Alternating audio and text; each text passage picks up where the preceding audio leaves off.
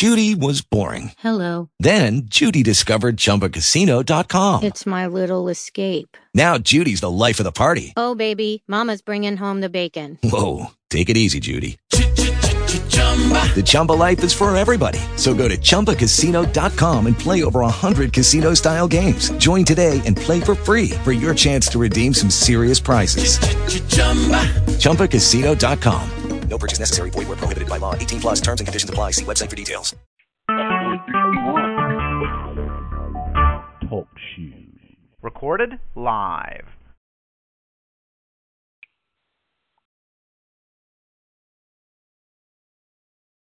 Well, it appears I'm the temporary host. And, hello, can you hear me? Hey! You can hear me, can you? Gosh, that was pretty damn temporary.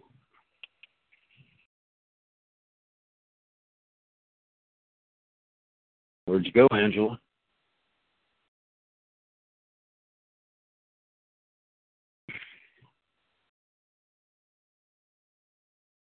Have I been reinstated?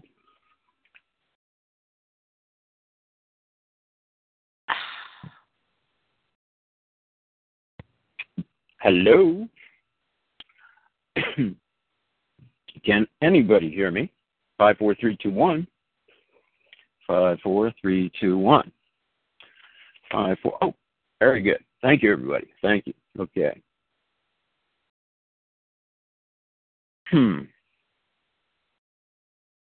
Very good. Yeah. You guys have no idea how long it took me to learn how to count backwards like that. I'm kind of slow. Well, okay. Let me begin. I'm the guest, temporarily filling in for the host, Angela Stark. I want to welcome everybody to Angela Stark's show, broadcast program, and I apologize for not being a band. Yeah. In any event, folks, I'd like to first of all thank Angela for inviting me back on the broadcast. It's been a while, and I'd also like to take the opportunity to acknowledge some folks' generosity who made it possible for me to continue conducting the work that I do over the past number of months. So I'd like to acknowledge the drummer and the woodsman and the downhill racer and Miss CJ, whose generous donations have put more than a few meals on my table and made it possible for me to continue typing day in and day out. I want to thank you all very much. And last but certainly not least, a very kind and understanding landlord. Because I don't have a allodial title to any dirt yet. I'm working on it. I'm Rich Iverson. I'm here in California. This is where I popped out, and I've been studying traffic law and all the topics associated with that for the last 30-some years. And I'm not an attorney. I don't want to be an attorney. I just want to know what attorneys know, because I really don't think law is all that difficult. Now, it took me a long time to get into a groove doing this work, but believe it or not, once you, there's going to come a point where you hit a threshold where that's it. It's happening. And it took a while to get rolling, but I've seen some interesting sights on my journey.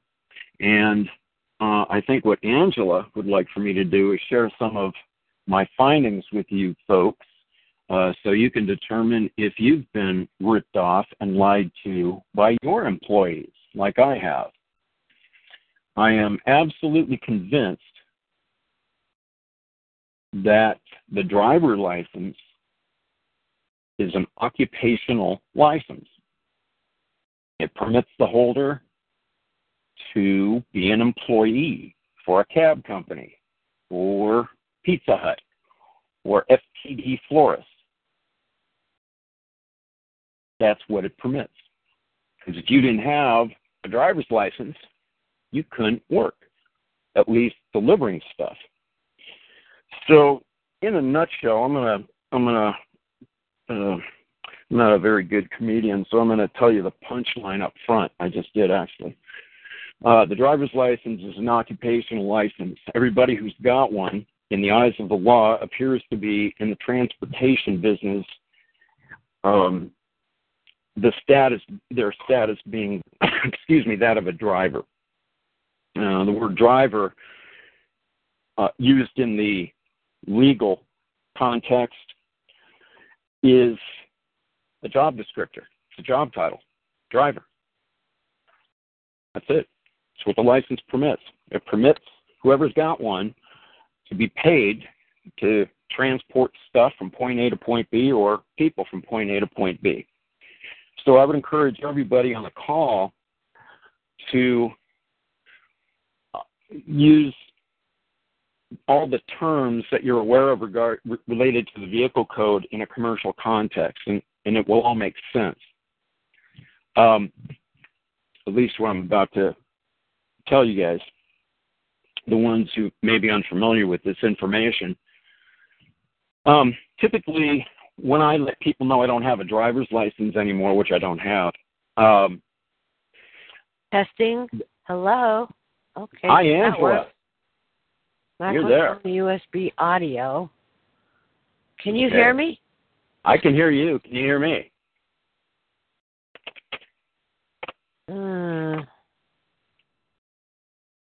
You can hear me? I can't hear me. So that's really weird. Let me see. That's microphone USB audio. I'm sorry, I didn't mean to interrupt you, but I'm going through all these options here.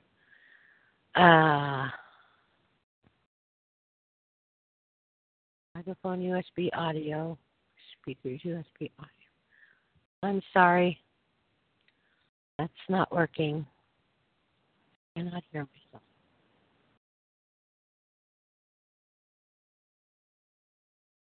Speakers USB. Real tech.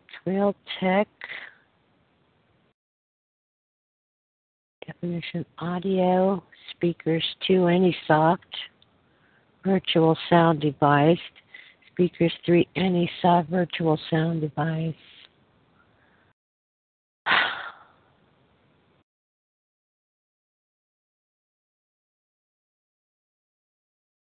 Testing 1, 2, 3. Nope.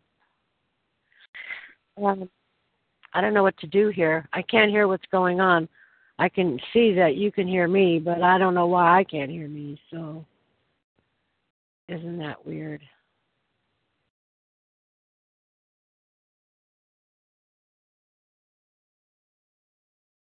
Thank you, Snappy. Thank you, everybody. I'm just going to all of these. Let's see. Speakers, real tech, hide it.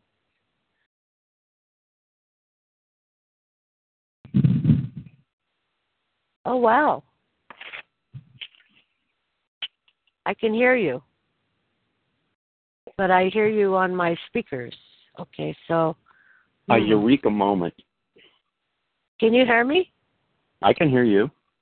Oh, wow. It's coming through my speakers, though, instead of my headset. I don't know what the hell. What am I doing wrong? I mean, you can hear me, but I can't hear you guys through my headset. Let me see. Speakers, USB audio. Is that it? I don't know. Testing. No, I can't hear you anymore. 5, 4, 3, 2, 1. Test check. Can you hear me now? Hello. 5, 4, 3, 2, 1. 9, 8, 7, 6, 5, 4, 3, 2, 1. Say something. Hello, Angela. I'm saying something. I'm saying more than a few things. Are you on there? Are you talking? I'm on there. ELA. Into the wrong one. I'm blathering. I have it into the same one that it's always plugged into. But when I restarted the computer, it asked me, does Skype want to use those speakers? And I said yes, and I thought it was because on here it looks like it's the right thing. I see the microphone thing, but speakers, any soft virtual sound device, that ain't doing it. When I go speakers, USB audio, that doesn't do it. Let's see here, because I'm on the headset. And Angela, can you hear me? See, it shows on here. Nope, it doesn't. Hello, Angela. I don't know what to do. I don't know. Somebody say something. 54321, Angela. Hello? Hey, Hello, Angela. 54321. Hold on a second. Hello? Yeah, now I hear you through my speaker. Hello? See. Hello? Okay, stop. That says, that's my speakers. Let's see here.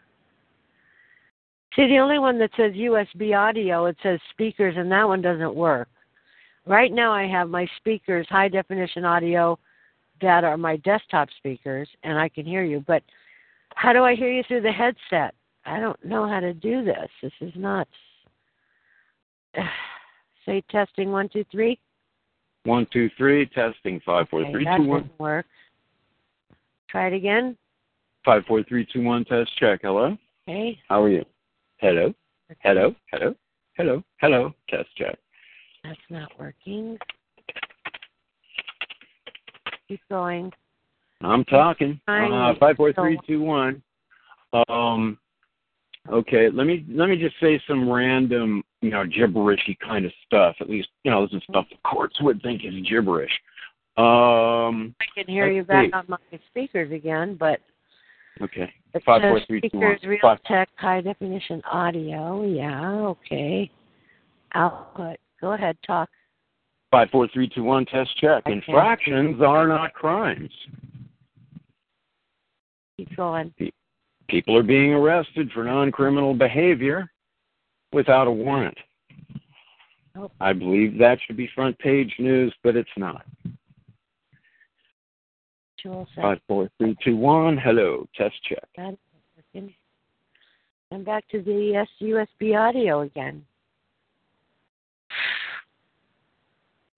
Realtek digital output. I don't know why.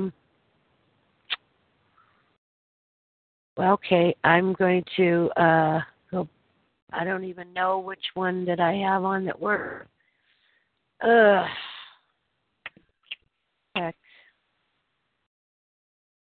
Definition audio. Yeah, that's the one. 1, 2, right. 1, 2, 1, 2, 1, 2, 1, 2. Yeah, Hello. I can hear you. I can hear you. I can hear you. Okay. The thing is, I'm hearing you on my desktop speakers, not my headset. So that's really weird. But you can hear me through the mic. Yep. Okay, it's mic. Okay.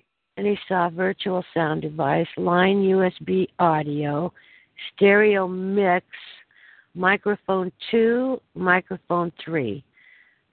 So maybe I need to put this on, let's see. See, I've got it on microphone USB audio. Okay, and that works.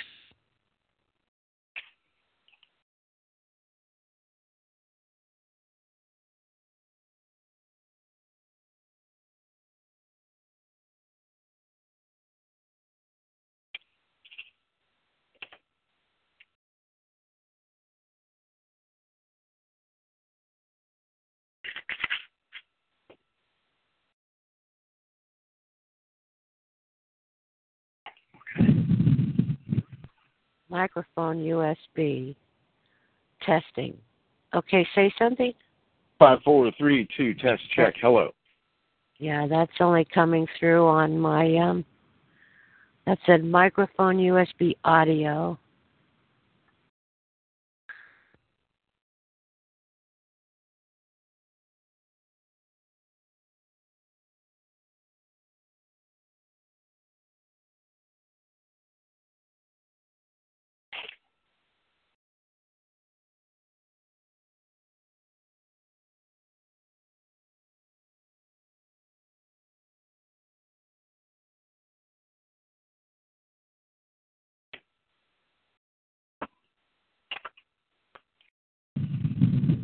the only one that's working, and then I've got to hear my sound through the desktop speakers, I guess.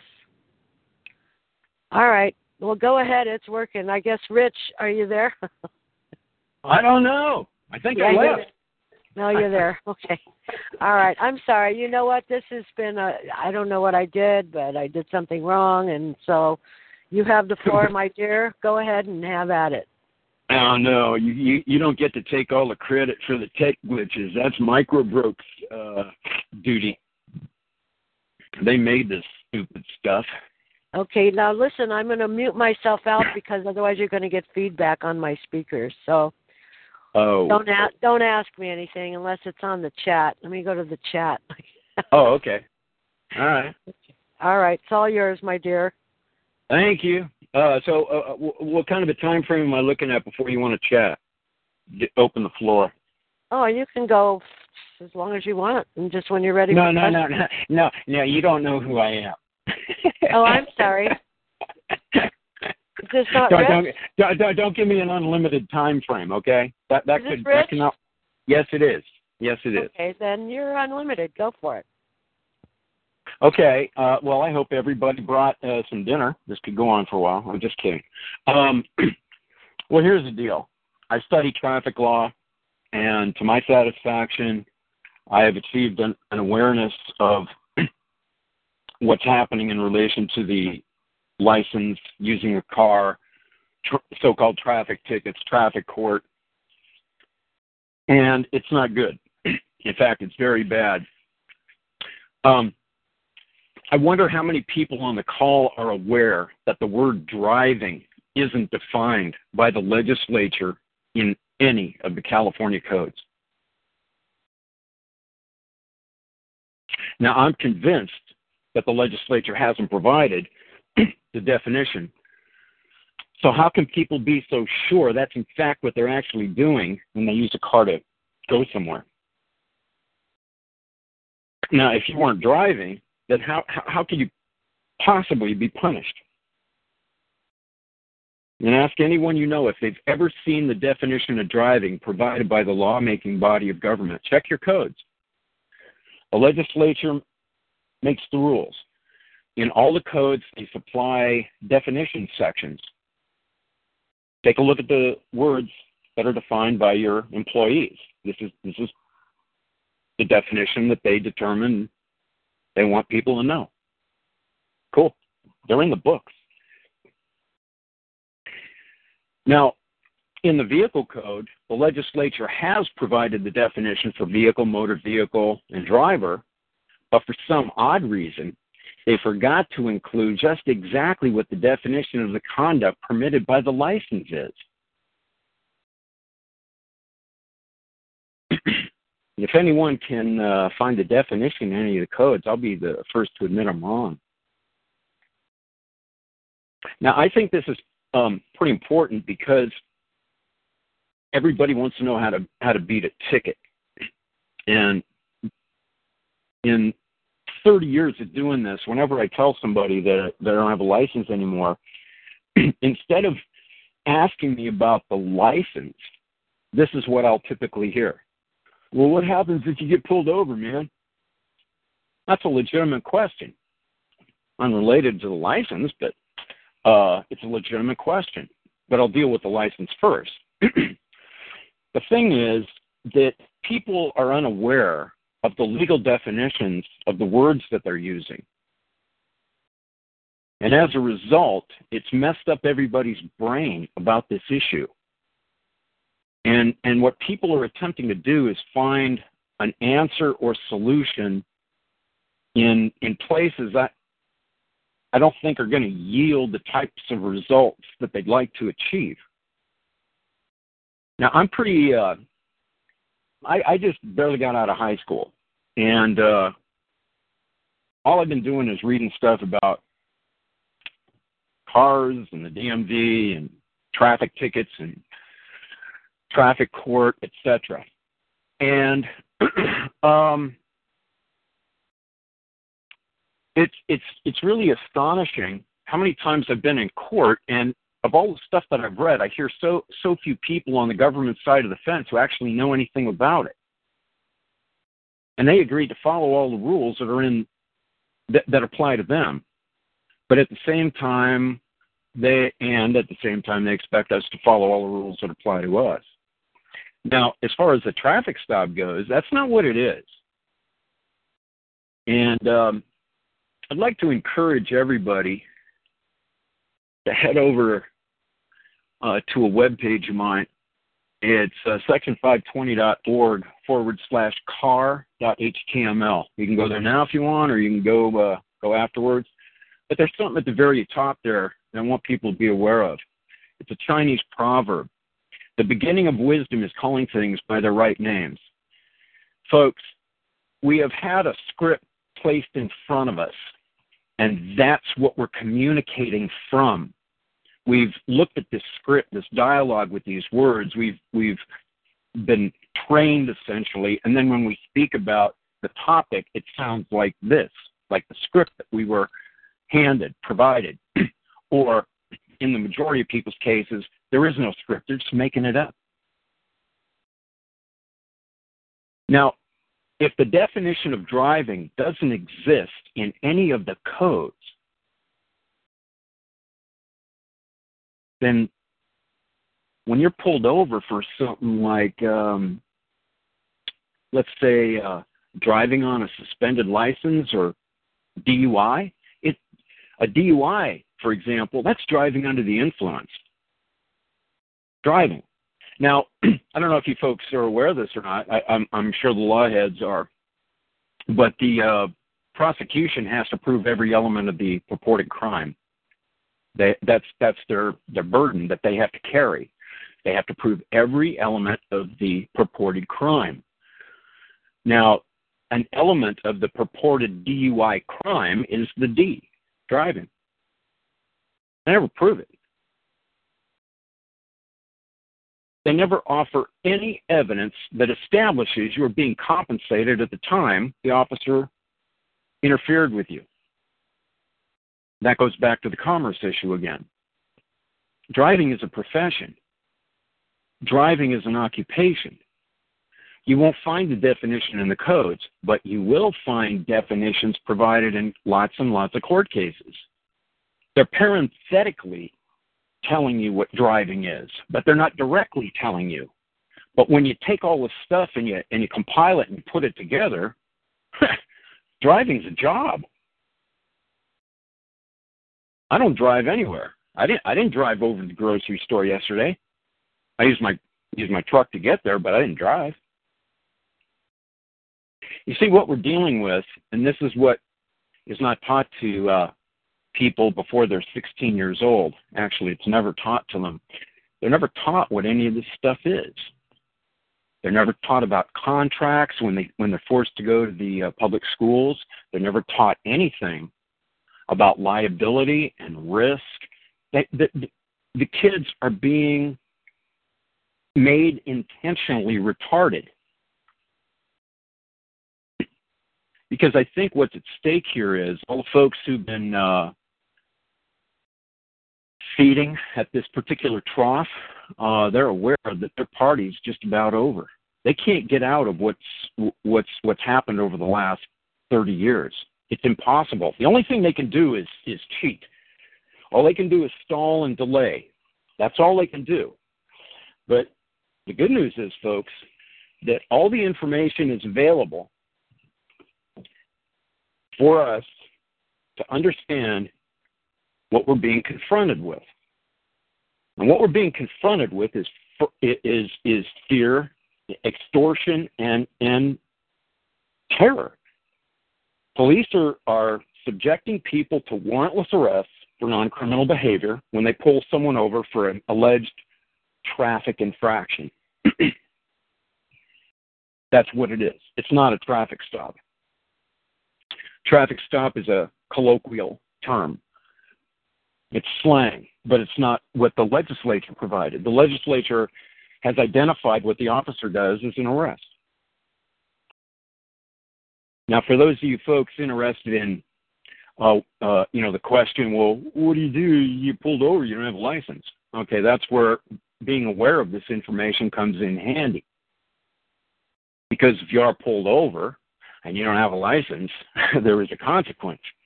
Right?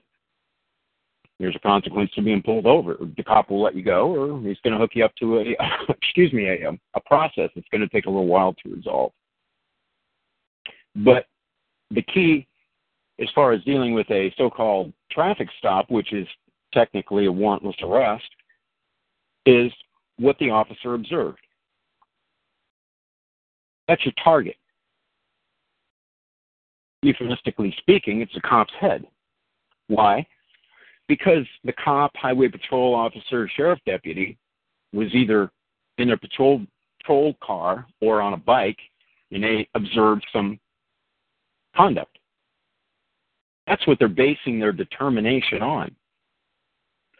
Now, there's a lot of very intelligent people that I've spoken with over the years, a lot of dedicated and passionate people who put in a lot of work studying various aspects of this blueprint. I focus on what I focus on. That's the area that I study.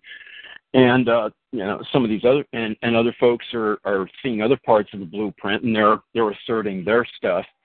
And I run into a lot of folks who use this, I suppose you could call it an argument if you want, but they're using this all caps name issue. And recently I was contacted by somebody who was in the middle of a traffic deal, and this issue came up, and I said that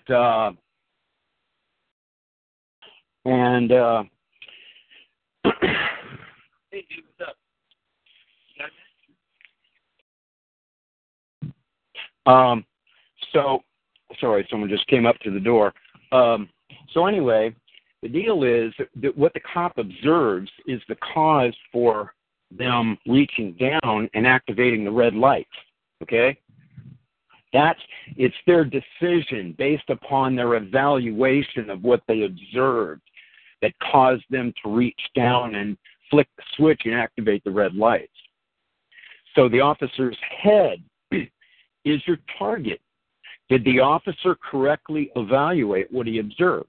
Yes or no? Well, when it comes to the infraction, the answer is no. Why? Because infractions are not crimes. When that officer activates the red lights, what that officer is doing is applying his grant or her grant of the state's police power. They're using compulsion to accomplish a state aim. That's all about. So when those red lights go on, that's not a request. That's a command. Pull over now. And what you have, legally speaking, what you'll find in a lot of court cases is what's called an officer's show of authority. Now, that's the first half, the first part of a two-part thing called a seizure. You cannot be seized until you halt. Once you halt, you got a completed seizure. Now, that's for Fourth Amendment purposes. But in California, it's even better. It's an arrest, because that's what the legislature has identified it as. I'm not a fan of the federal Constitution and the Fourth Amendment. I think they're important, but they have, when it comes to a hammer, you can use one of those little nutcracker hammers, to crack your walnuts, or you can use a 24-ounce framing hammer. I'm going for the 24-ounce framing hammer because I want to take care of some business. That's the state constitution. The state constitution affords us greater protection than the federal constitution. However, I think it's important to read and study Fourth Amendment cases so that people get an understanding of how the courts determine what they do.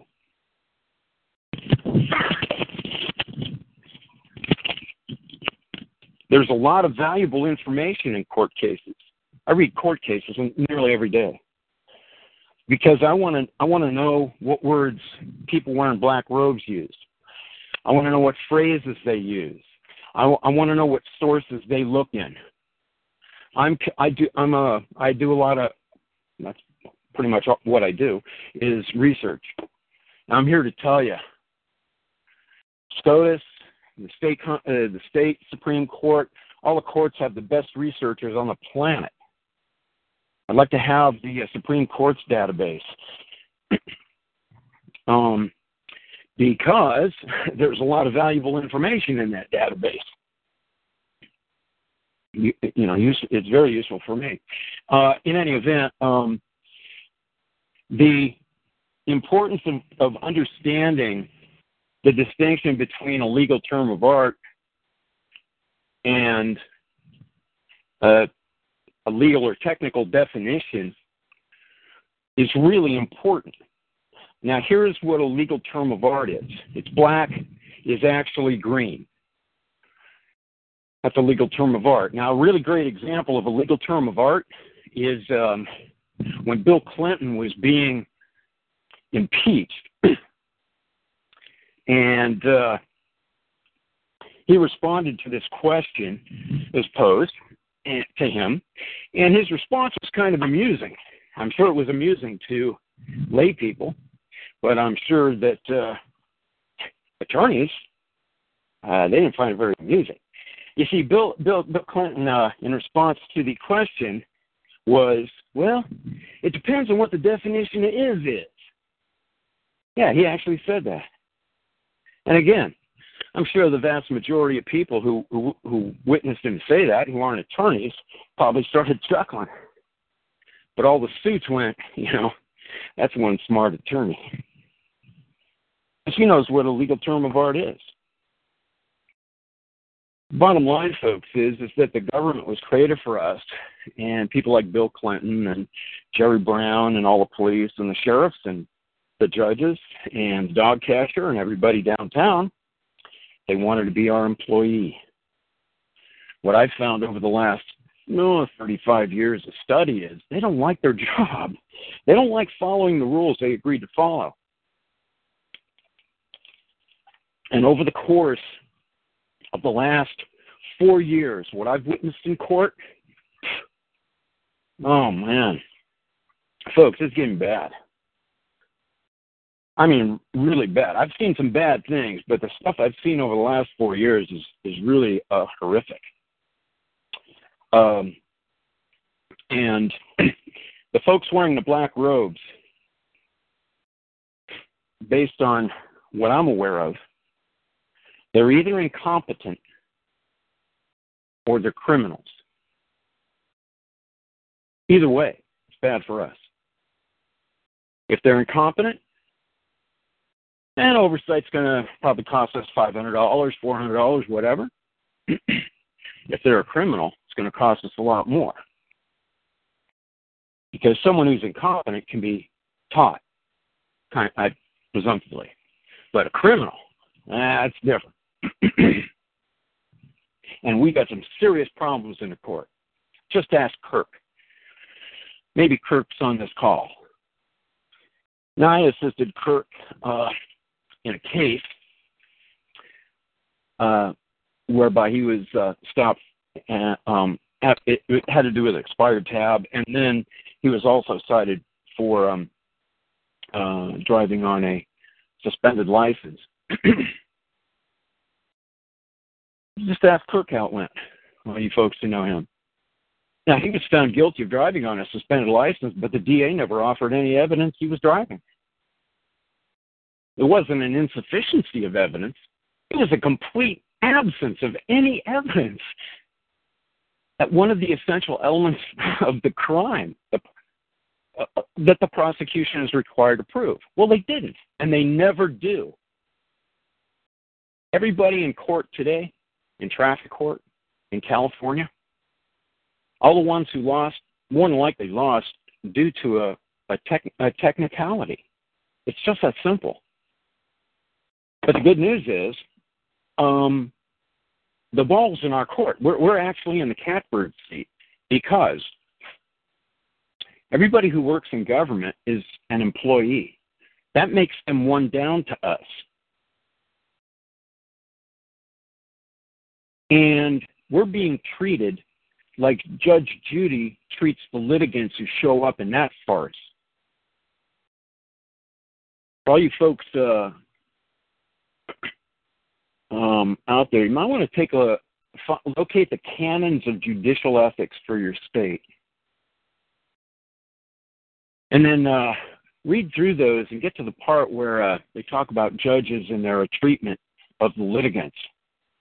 And then watch a Judge Judy nightmare and see if she's in compliance with the code of judicial ethics. I mean, talk about conduct unbecoming. I mean, this woman is a pathetic embarrassment to the judge community. Now, I got someone that actually blows her out of the water. There's this Elmer Fudd dude up in Fremont, in the Fremont court. He's actually a retired judge. And I thought this was probably the worst case I'd ever seen when I started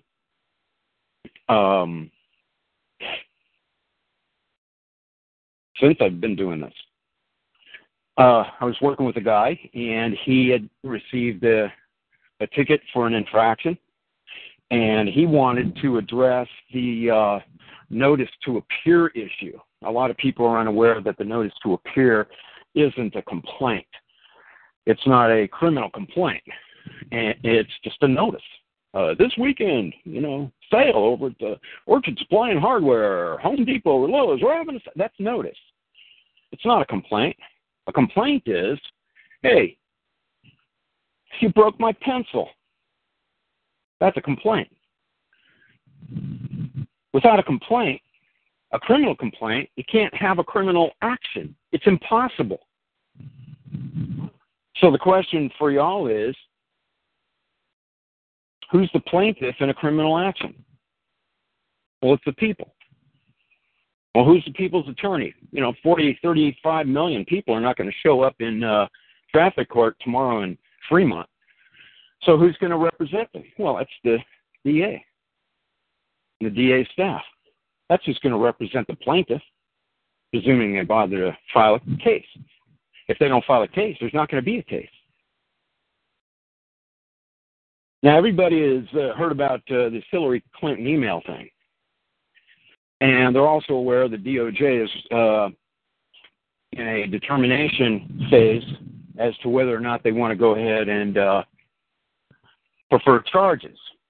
Well, the other day, Ms. Loretta said, paraphrasing, that they don't have to prosecute. And she was absolutely correct. But I'm sure that whoever read the article was, shocked and stunned because, oh, man, you're not going to prosecute her, man. You don't have to. It's not mandatory that the district attorney sue every alleged crime. If it was mandatory, courts would never close. They'd be open 24 hours a day, 7 days a week if the district attorney had to prosecute every single alleged crime. It just ain't going to happen. So, what the legislature did, the lawmaking body of the state, is they provided the discretion to the district attorney to prefer charges, a charge or a charge. And typically that's going to be based on evidence, a sufficiency of evidence standard. If there is insufficient evidence, then the DA is not going to lock and load a case. They're not going to fire up a courtroom and invest all that money and time preferring a charge they can't win. That's not how they do it. They only invest in sure things. That's good business as far as I'm concerned. But the fact remains is they don't have to prosecute. If they don't file a case, you're not going to go to a trial.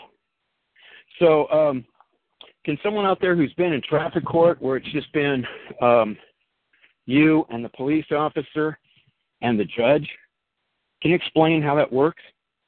How that can be legitimate? Where's the plaintiff? Where's the plaintiff's attorney? Were you served with a criminal complaint? You're standing in the middle of a trial with the officer who's the witness. They're going to bear witness against you. And that's also, believe it or not, the arresting officer. But don't believe me. Look in your vehicle code. Your vehicle code will identify exactly what the police contact is. It's an arrest. And that arresting officer is the state's witness. Nothing more. It's not the officer's case. The officer can't prosecute the case because that would be the unauthorized practice of law. They can't do that. Only attorneys can practice law, and the officer's not an attorney. Houston, we got a problem here, and it's substantial. And for whatever reason, it's not getting discussed.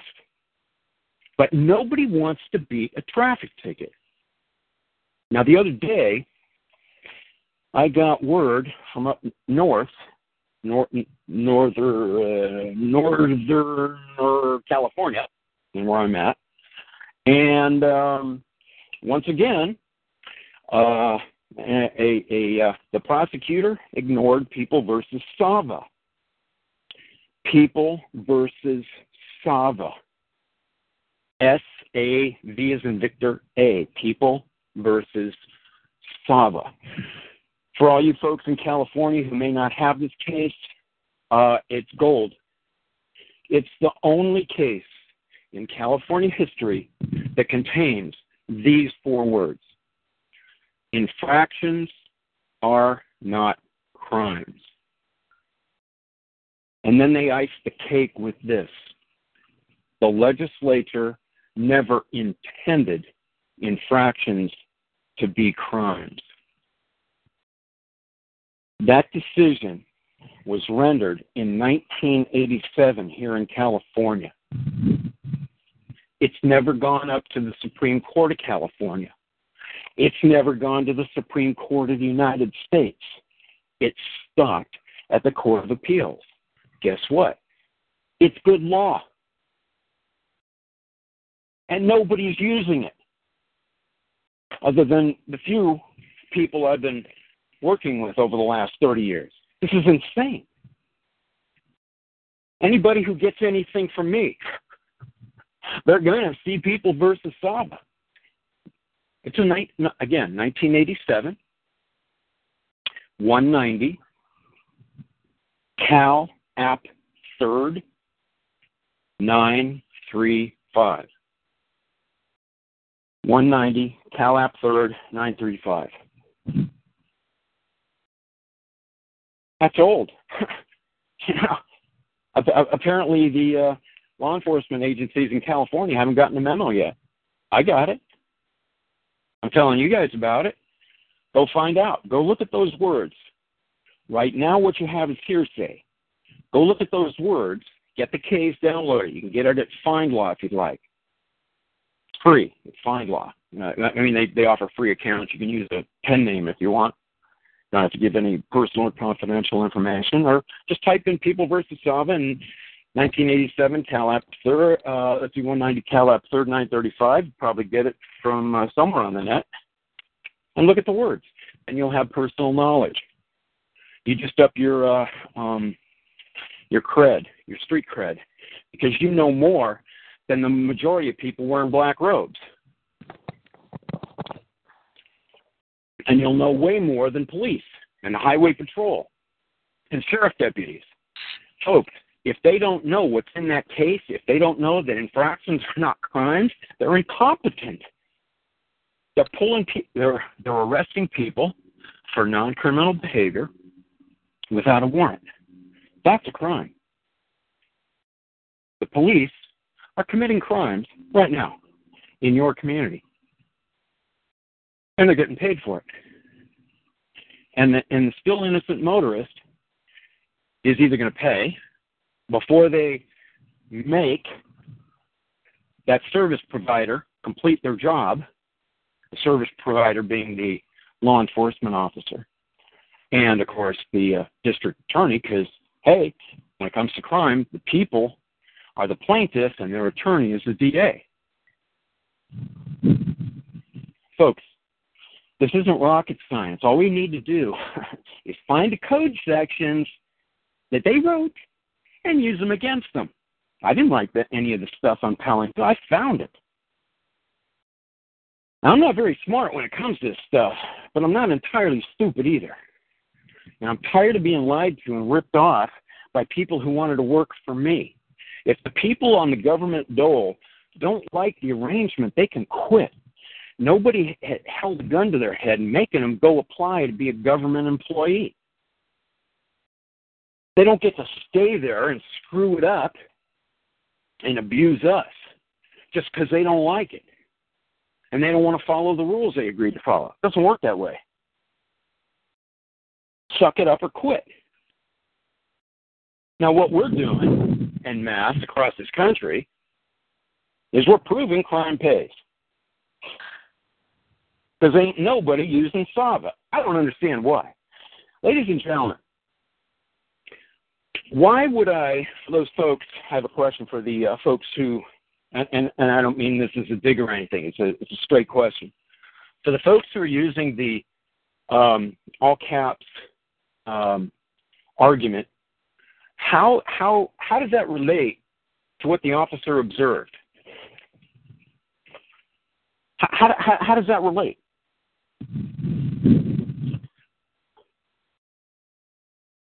I don't know.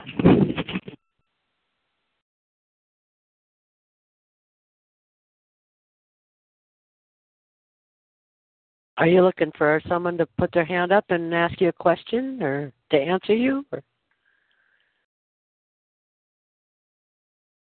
Hello? Can you hear me?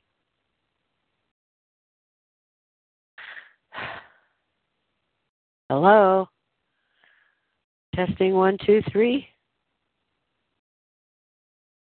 Where'd he go? It looks like he's still on South Central. Oh.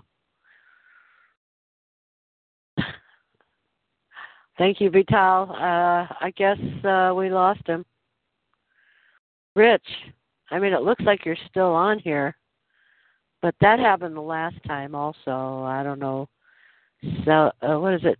Central Coastal California? See, there's, Rich, I don't know. Nope. I guess he just got off. And we'll wait to see if he comes back on. I'm glad I got back on. I plugged in the other headset. You know, it's real funny. I plugged in this headset, and then on my list of options, it shows Microsoft headset. And I click on that. But when I use the other one, which is a Plantronics, which is an official Skype headset, it doesn't say Plantronics. It doesn't help me get the thing working. I don't know what I'm going to do now. Okay, well, we're waiting for Rich to come on. It's funny.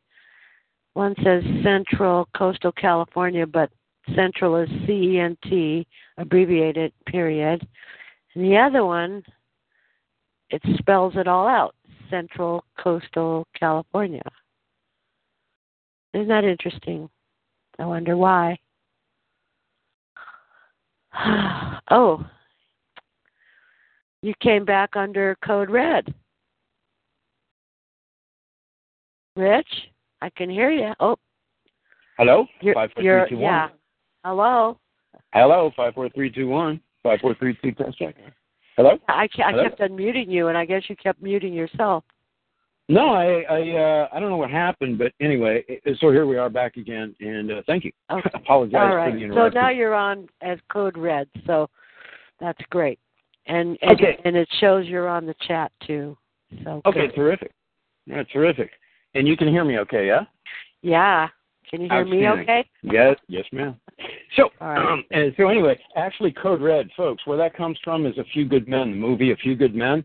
That's what we're dealing with. There's no legislative authorization for a warrantless arrest for non-criminal behavior. Hello, I just told you how to beat a ticket. Repeat it because you went too fast. Oh, okay. There's no legislative authorization for an arrest for non-criminal behavior. Now, that has nothing to do with whether or not my name is in all caps or not. That's not what the officer observed. What the officer observed was a verb, action, conduct, behavior. That's what they observed. Did they correctly evaluate what they observed? If the red lights go on, if the reason the lights went on is an infraction, the answer is hell no. The legislature here's something y'all can do. I've suggested this to any number of people over the years. What you might do is send a question up to your legislator. Simple yes or no question. Just one. Find out who represents the district you're in, whoever you hired, if you hired them or not, and send them a letter. It's really simple. Assembly member so-and-so. Has the legislature provided, the authorization for a peace officer to make a warrantless arrest for non-criminal behavior? It's just that simple. It's yes or no. That's all you care about, yes or no. Now, if the lawmaking body employee that you're talking to doesn't know the answer to that question, what are they doing picking up the phone? They wanted to work for the lawmaker. Whoever answers the phone is an ambassador. They better have the answer. Whoever gets that letter better have the answer. They better find the answer if they don't know what it is. Because they work for us. Make them work. Has the legislature provided the authorization for a peace officer to make a warrantless arrest for non-criminal behavior? Now, you can follow it up with this if you like. If so, at what code section will I find the authorization? It's just that simple. Now, more than likely, anybody who does this, they may, if they're really lucky, get a single word response. That's all you care about. That's all you want. Because there's only one correct answer to that question. And it's no. But don't believe me. I would encourage everybody on this call not to believe me, because all you're doing is experiencing hearsay. The difference between me and a lot of other people is that I don't operate off hearsay. I operate off personal knowledge. And I would encourage everybody to take a look at California Evidence Code, Section 702, 701 and 702. You find something interesting about witnesses. Now recall that the officer is the state's witness, nothing more. That's all they are. They're a witness. I also mentioned we're losing on a technicality. The technicality is nobody bothers to qualify the witness to determine if they're competent. If they're not competent, according to Section 702 of the California Evidence Code, they are prohibited from testifying. But nobody bothers to qualify the officer to determine if they actually know what they're doing. Let's take a look at the traffic stop for a moment. What actually is it? Well, we know it's an arrest. Okay, great. What's the officer actually doing? What that officer is doing is alleging you're acting without authorization. You're either exceeding the posted speed limit. You're not authorized to do that. You're talking on your cell phone. You're not authorized to do that. Hey, you weren't wearing a seat. You weren't wearing. You're not authorized to do that. Hey, your tab's expired. You agreed to have all those things functional, okay? No burned out lights, no cracked windows, no talking on cell phones, no overly big fuzzy dice, no overly tinted windows, okay? Everybody who got the driver's license agreed to comply with those rules. So what the officer is doing is alleging that the defendant acted without authorization. They either did something or didn't do something they were supposed to do. It's just that simple. No problem. Now, as it turns out, this particular blade cuts on both sides. So let's say I'm pulled over for speeding. Well, they're going to want to talk about how fast I was going and whether the officer was wearing a uniform and if he was in a clearly marked car and all this other happy, the stuff that comes out the back of a horse. That's what they want to talk about. Fine. They can talk about anything they want. And after they get done talking, then I get to talk about anything that I want. And I'm here to tell you, I'm not going to talk about speeding. What I want to know is, did that officer follow the rules that applied to him? If he did, I'll man up. No, I don't want to be like them. I'll pay if I screwed up. Take care of my mistake or whatever. I got no problem with that. But I'm not going to pay them for not working. They got to do their job, and I know what their job is. So I'm going to be asking that officer some questions about what he knows. I'm going to ask him questions about the vehicle code. I'm going to ask him questions that tend to qualify him. That's what I'm going to do, because I'm convinced that 99.9% of all law enforcement officers, they don't know any of this stuff. They're just pretending. And it's easy to figure out whether they are or not.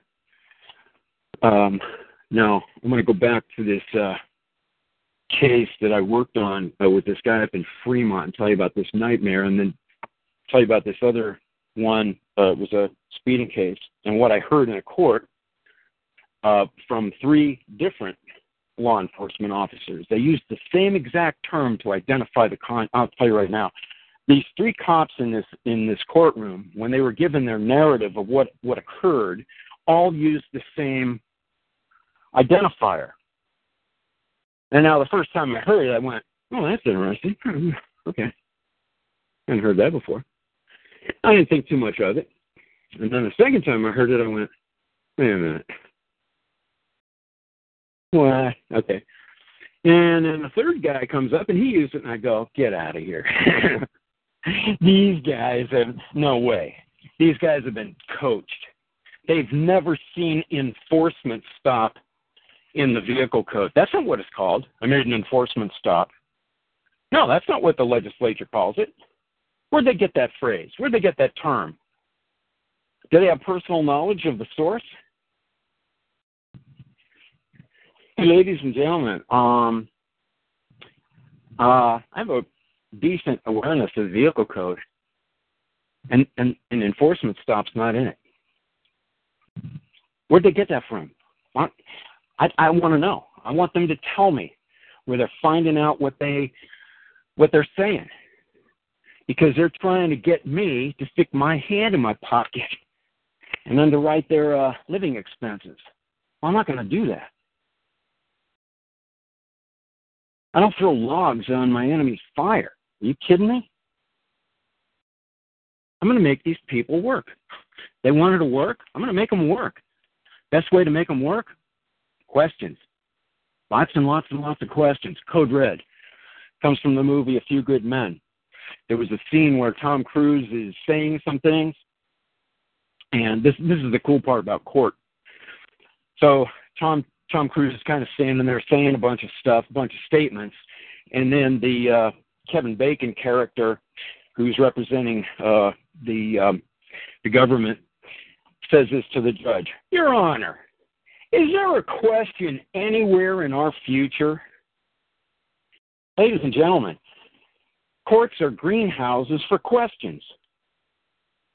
But because of our being subjected to all the propaganda we've been subjected to, and we have no professional training, what do we do when we go into a courtroom? We do what Lucy does when she's been caught by Ricky. She explains. That's what we do. We explain. Well, Your Honor, I was just. That's not a legal argument, folks. Yeah, but Your Honor, you don't understand. This officer was really rude. And look, I only had 2 beers. Okay, great. Yep. That's not a legal argument. A legal argument sounds a certain way. And unfortunately, they sandbagged us on this information.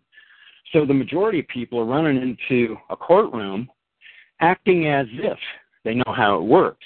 Now, I think this is a fundamental oversight by a lot of folks.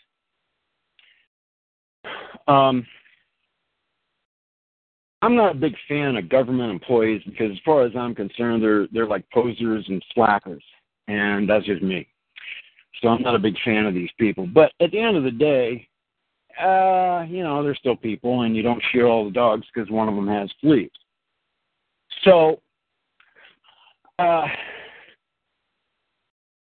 working for us, and it's in our best interest to help them understand what it is they're doing. And so that's really the purpose of what I would want to use a trial for. As a matter of fact,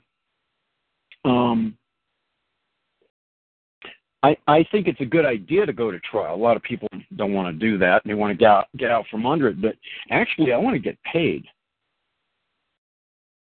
Now, I'm interested in being restored and compensated for my inconvenience and, the employee wasting my time. And I'm particularly upset about all this stuff because I really appreciate my clearly established constitutional rights. I know what they are. And I don't take it kindly when people attempt to interfere with them. And that's what the police are doing on a regular and routine basis. And I don't think they want you folks to know what some of the stuff I'm aware of, because you figure this stuff out. They got a big problem. You see, it's a warrantless arrest, and prima facie, on its face, it's illegal. Whether it's authorized or not, on its face, this is ancient history. It's illegal. Now, if they have a warrant, then okay, they're serving process. Very good. Then that's different. But if they're making a warrantless arrest on its face, that's illegal. So the question becomes, where's the authorization for it? What are the conditions upon which a peace officer can make a warrantless arrest for non-criminal behavior? Well, they don't exist. Their feet aren't on the ground, folks. They're making it up because they can't hook up their beliefs to sources, at least the sources I would want you folks to be aware of. Everything that I do tracks to the state constitution.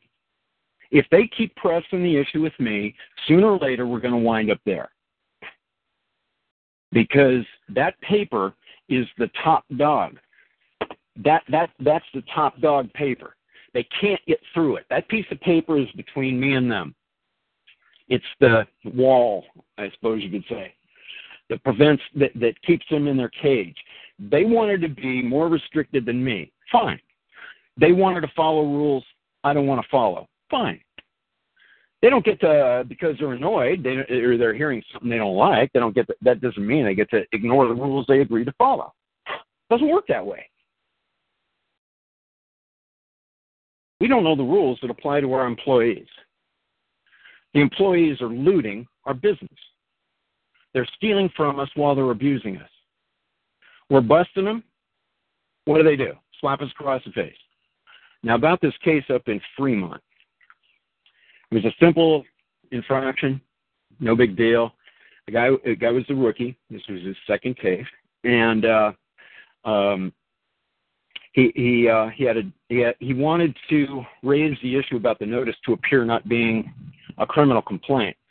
So that was a tactic and part of the strategy, the attack strategy, when it was his turn to examine the officer. So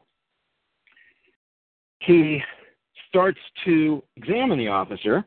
He starts to launch into a series of questions that I provided for him, and this judge, who I subsequently learned was retired, but so he's a retired actual judge, and I thought that was kind of interesting. Number one, because typically you're gonna have a commissioner or possibly a pro tem sit on an infraction case.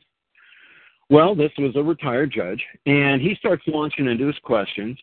And keep in mind, folks, that the questions are such.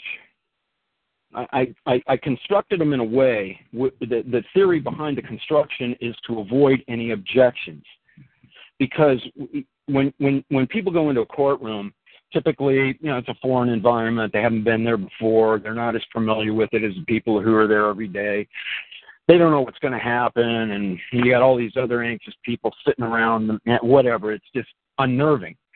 So the questions are constructed in a way to eliminate any objection. There's no reason for anybody to object. The questions all have to do with two things: procedure and witness credibility.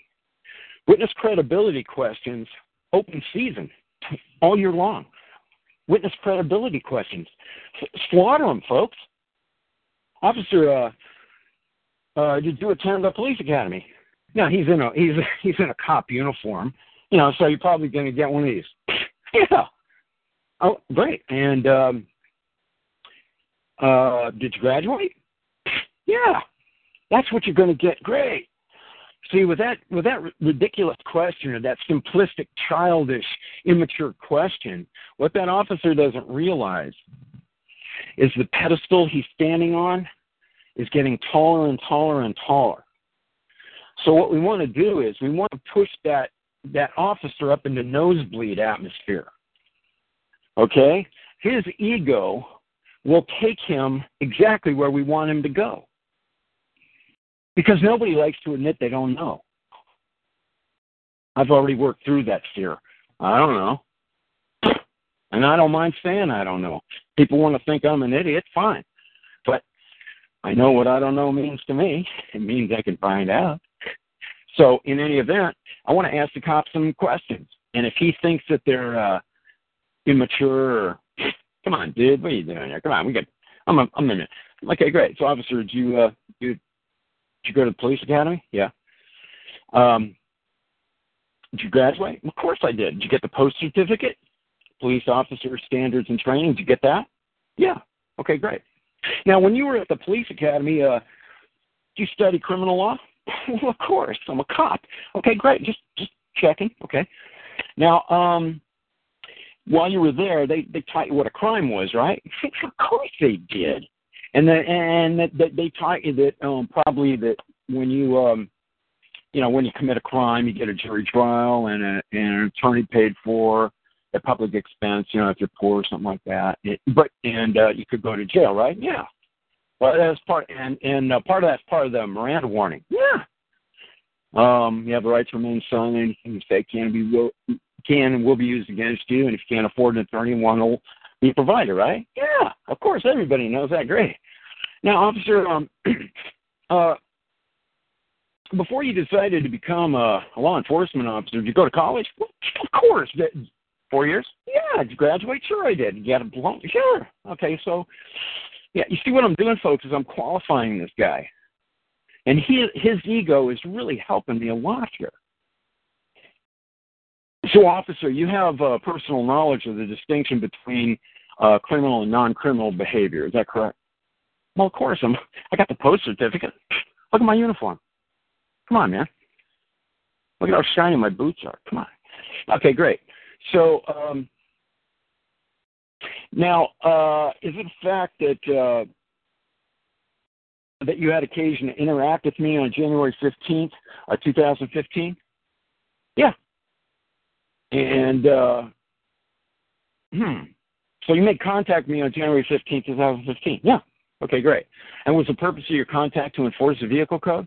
Yeah. Okay, great. Now, prior to your contact with me, did you activate the patrol vehicle's red lights? Yeah. And were those directed at me? Sure. Yeah, they were directed at you. Okay. Now, was it your intent that I halt? Yeah. And did I comply with your intent? Yeah. Ladies and gentlemen, I just induced that officer to admit half of a crime. If I can do it, you can do it. I'm not that smart. All I want to know is, hey, cop, did you follow the rules? That's what my case is. If they followed the rules, I'll pay. If they didn't follow the rules, I'm not going to pay a hypocrite. They're hypocrites. They swear an oath. Too bad they don't comply with it. Ladies and gentlemen, we got some serious problems in this country.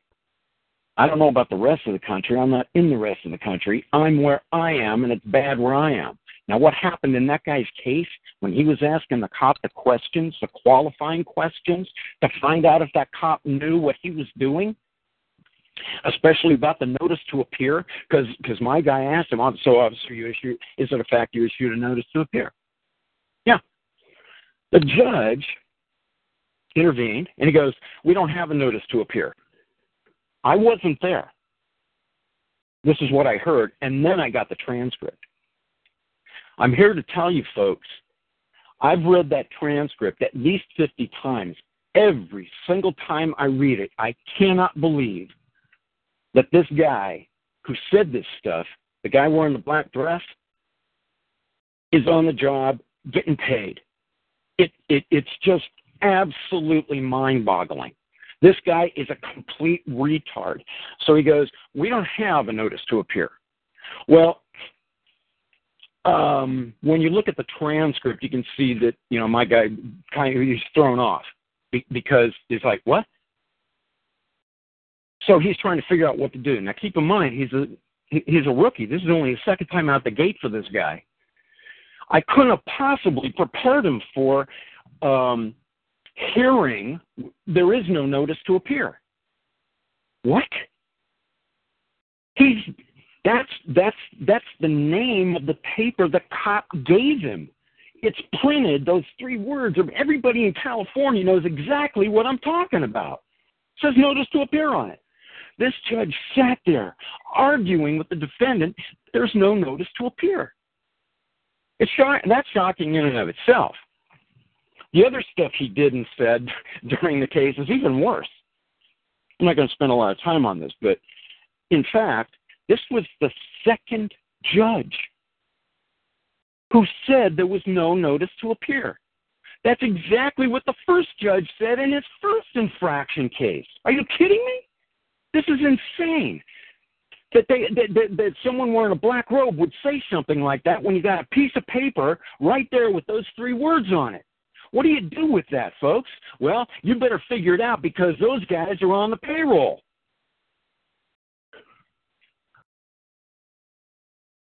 So we got a judge sitting in Fremont who doesn't know what the paper's called. What he did was, my guy was going through the qualification questions. The judge got snappy with the guy. I'm talking violations of the canons of judicial ethics all over the place.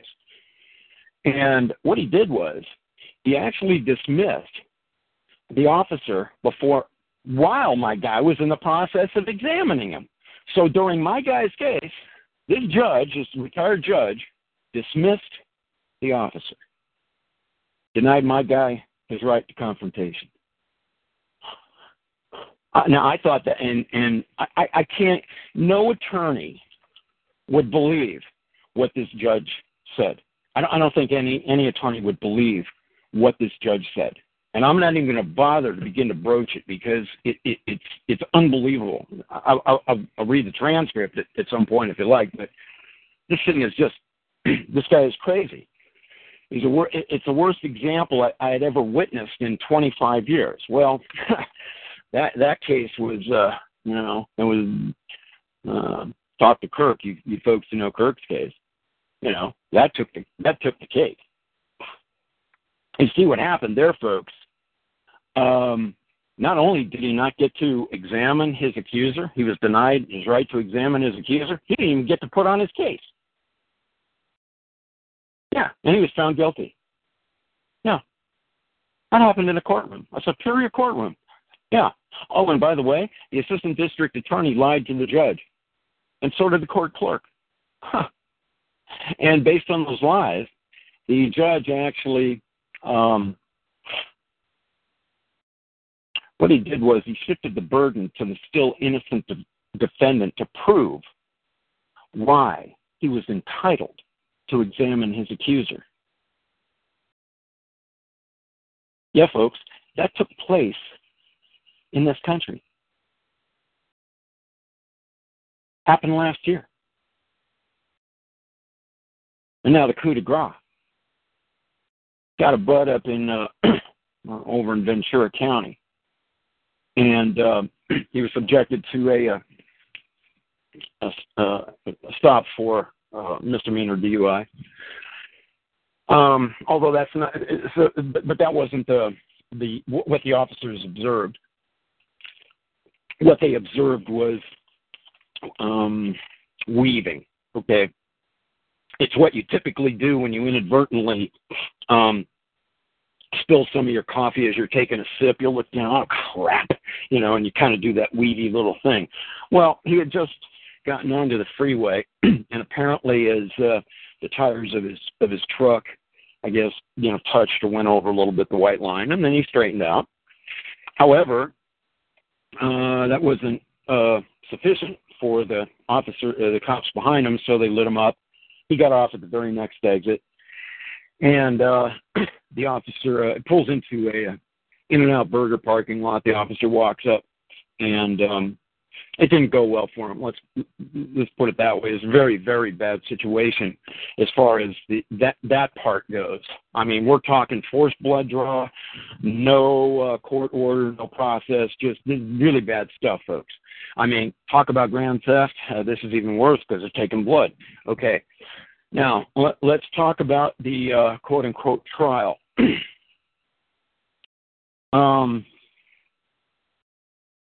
If the court doesn't have jurisdiction, all the legs of the jurisdictional stool, as you law heads know, court can't do anything. It's got to dismiss. They don't have all the legs. If they don't have in personam jurisdiction, subject matter jurisdiction, they can't go forward.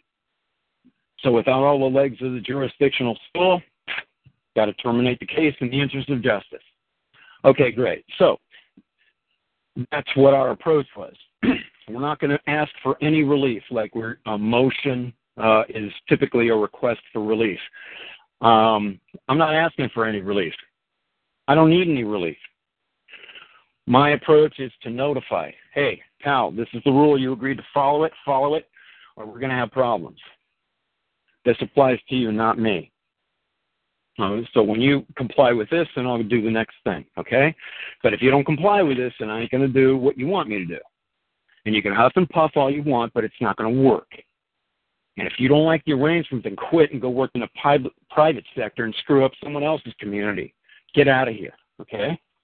We got to figure out how to get these creeps off the bench because they don't know what they're doing.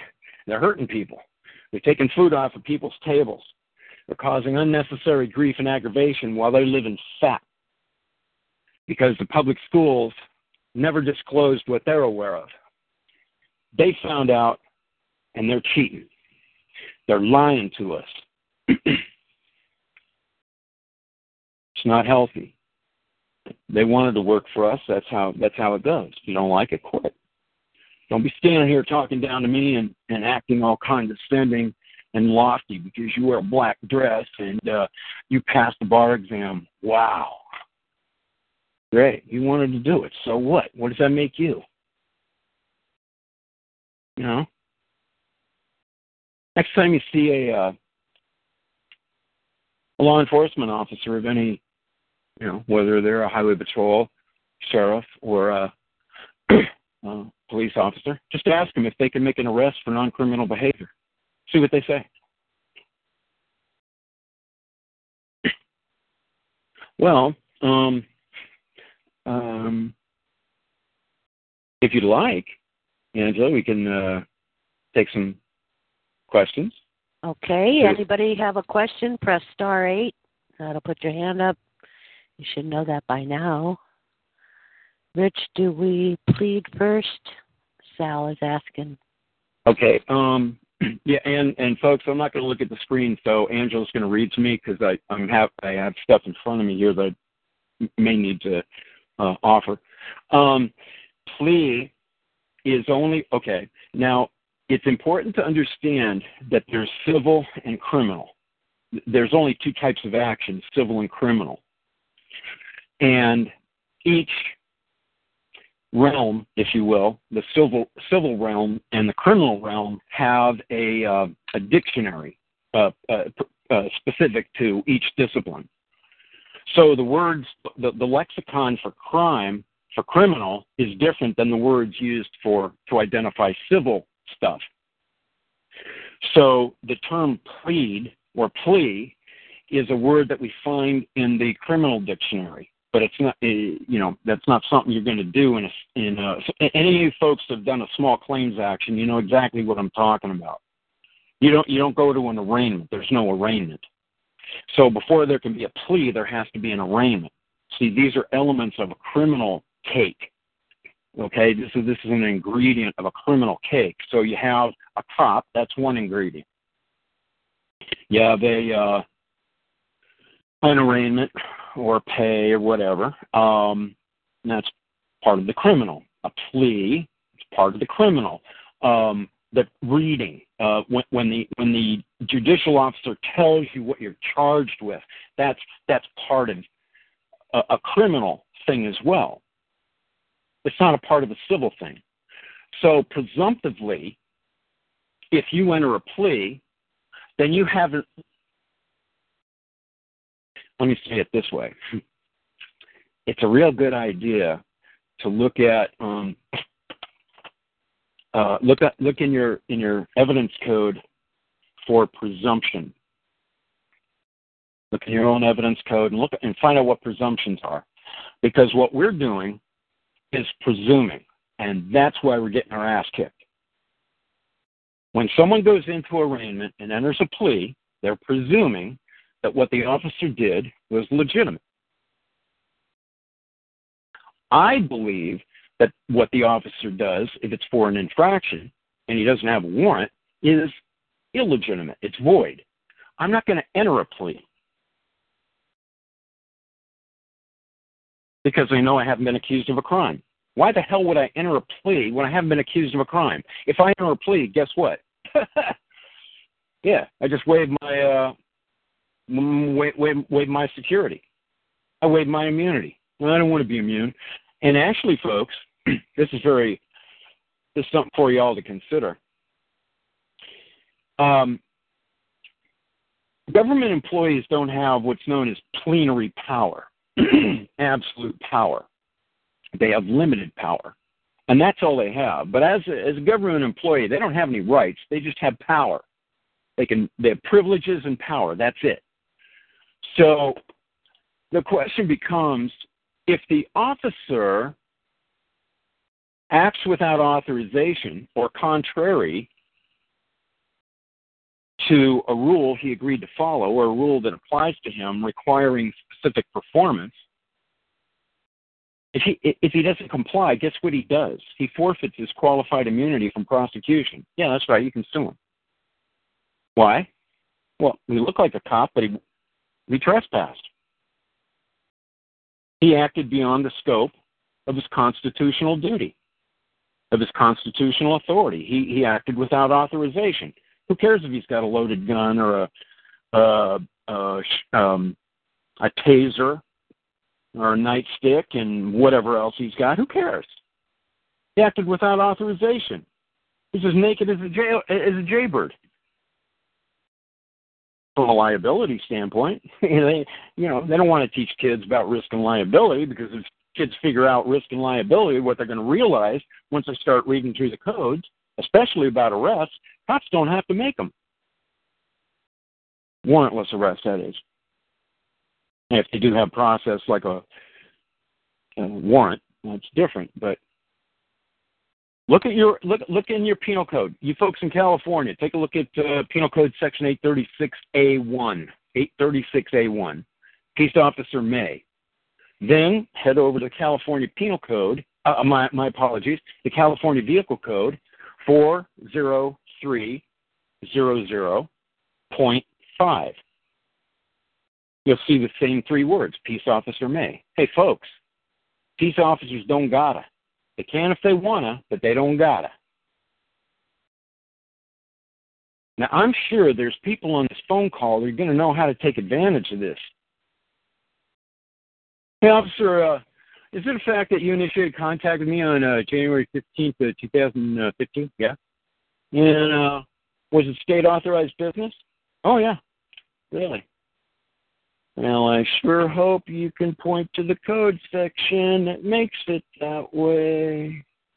Because if you can't...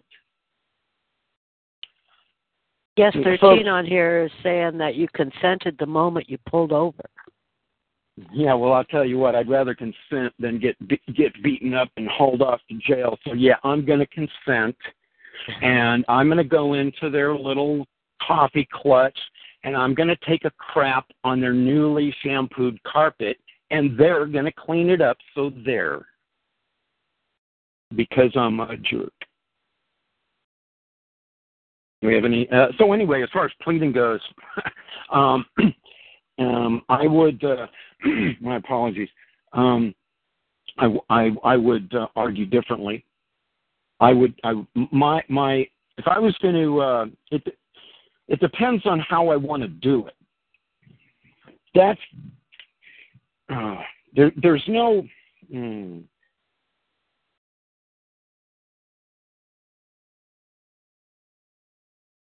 What? Hello? Are you still there? Hello. What? I'm here. There you are. What happened? Okay. So there's no really one way to go about doing this. I mean, depending upon what you know, you can have fun. I mean, it's kind of cool setting up a judge. I mean, really. I mean, I've done a few things, and it turned out pretty well. I mean, a lot. If you're not aware, then it probably won't make any sense to you. But it's kind of cool. I got to. This one time, I was in court, and I actually filed paperwork because I wanted to test a theory.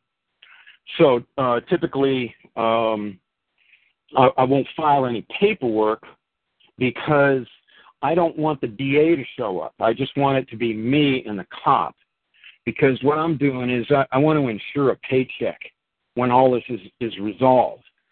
And I just need information from the cop to, work the paycheck thing, okay? Because I think winning in court means something other than what people currently think it is. Yeah, I won my case.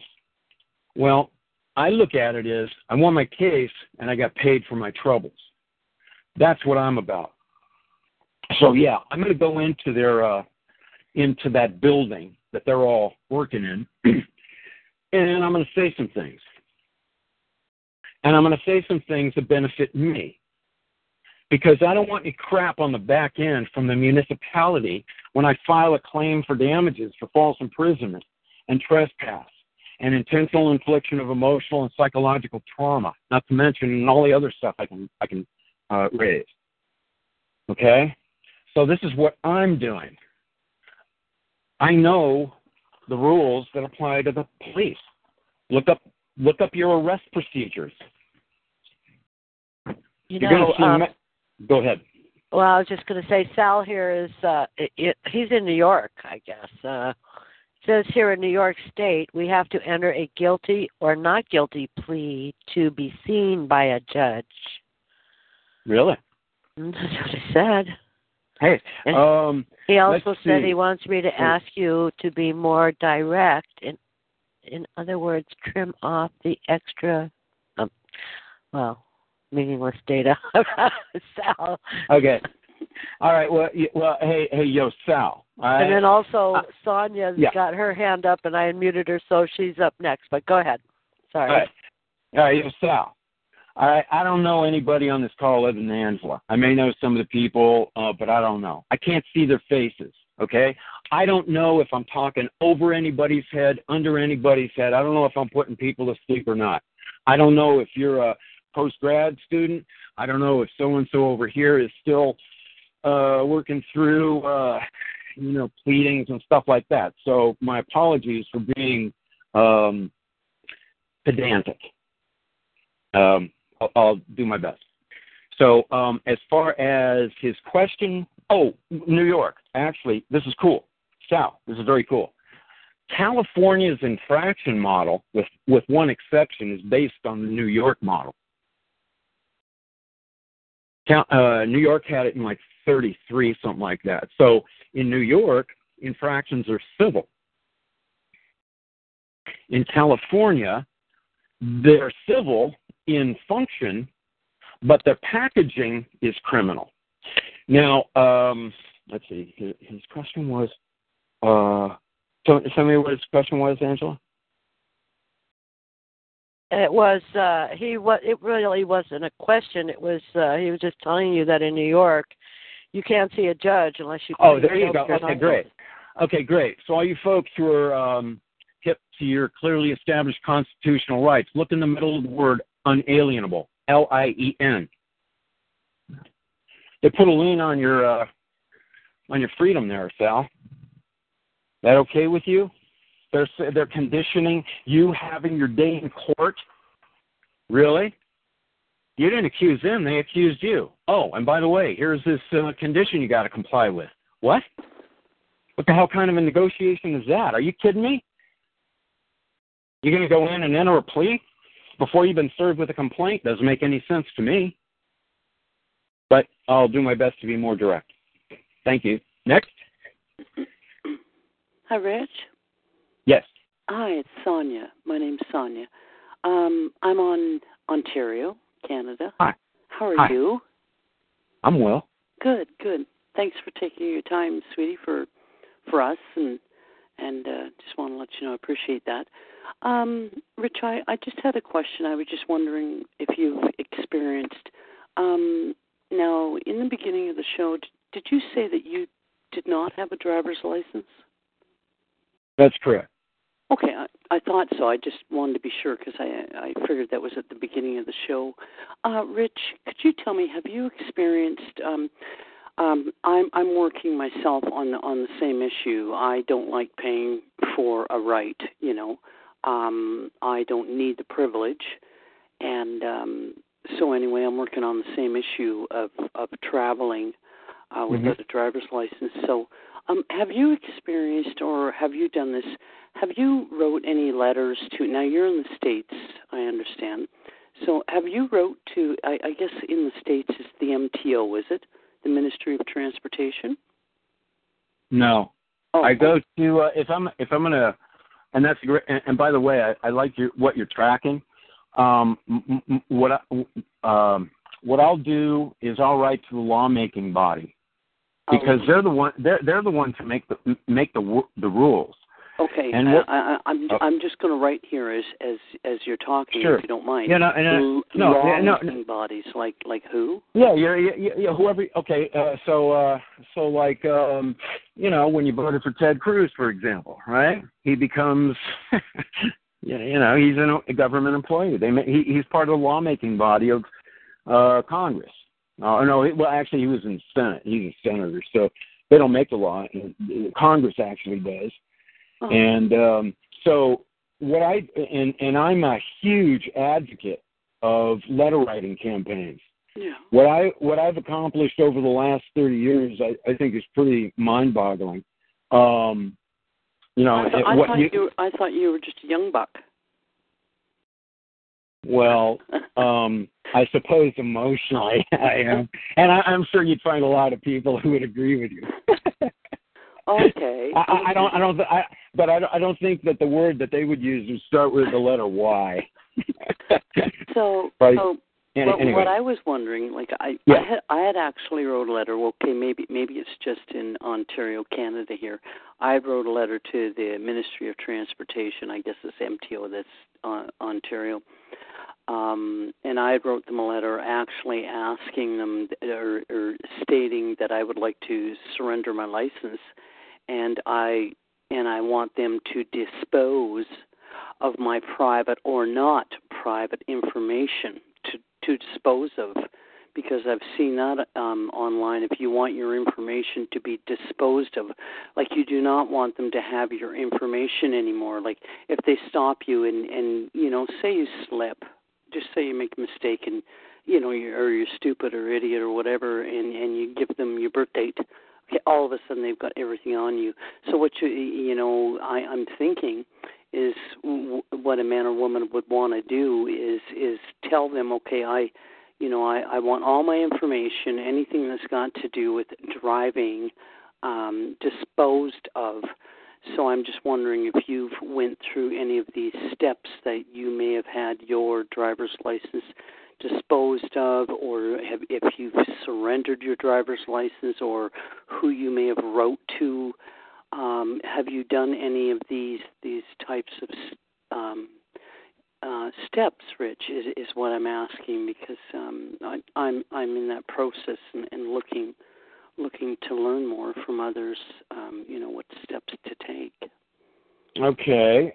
Objection. Compound question. Sure. Oh, sorry.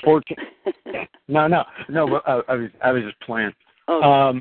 But I understand where you're going with this. Okay, here's what I did. Having been, look, it's impossible. It's not impossible. Let me rephrase that. For me, it would have been impossible to do what I'm doing and be aware of what I'm aware of without looking at contracts and contract rescission, how contracts are made, because that's how you got the privilege in the first place, right? Mm-hmm. Okay.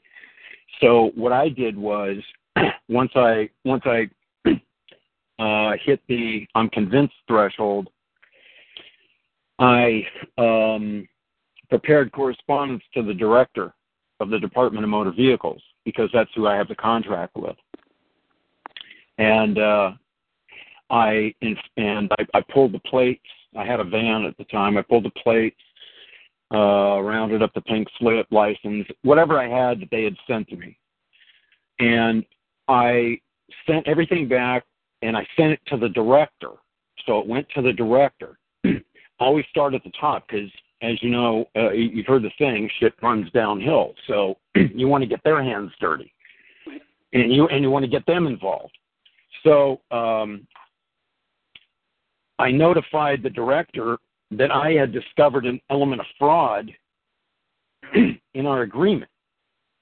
Here's all your stuff back, because once you discover an element of fraud in your agreement, and if you keep the consideration to become an accessory to the fraud, you see? Yeah. Okay, so I sent them back all their stuff. I didn't buy it anyway. I don't know how many people on this call are aware of it, but the license isn't yours. You didn't buy it. The plates, none of that stuff is yours. You didn't pay for it. It belongs to them.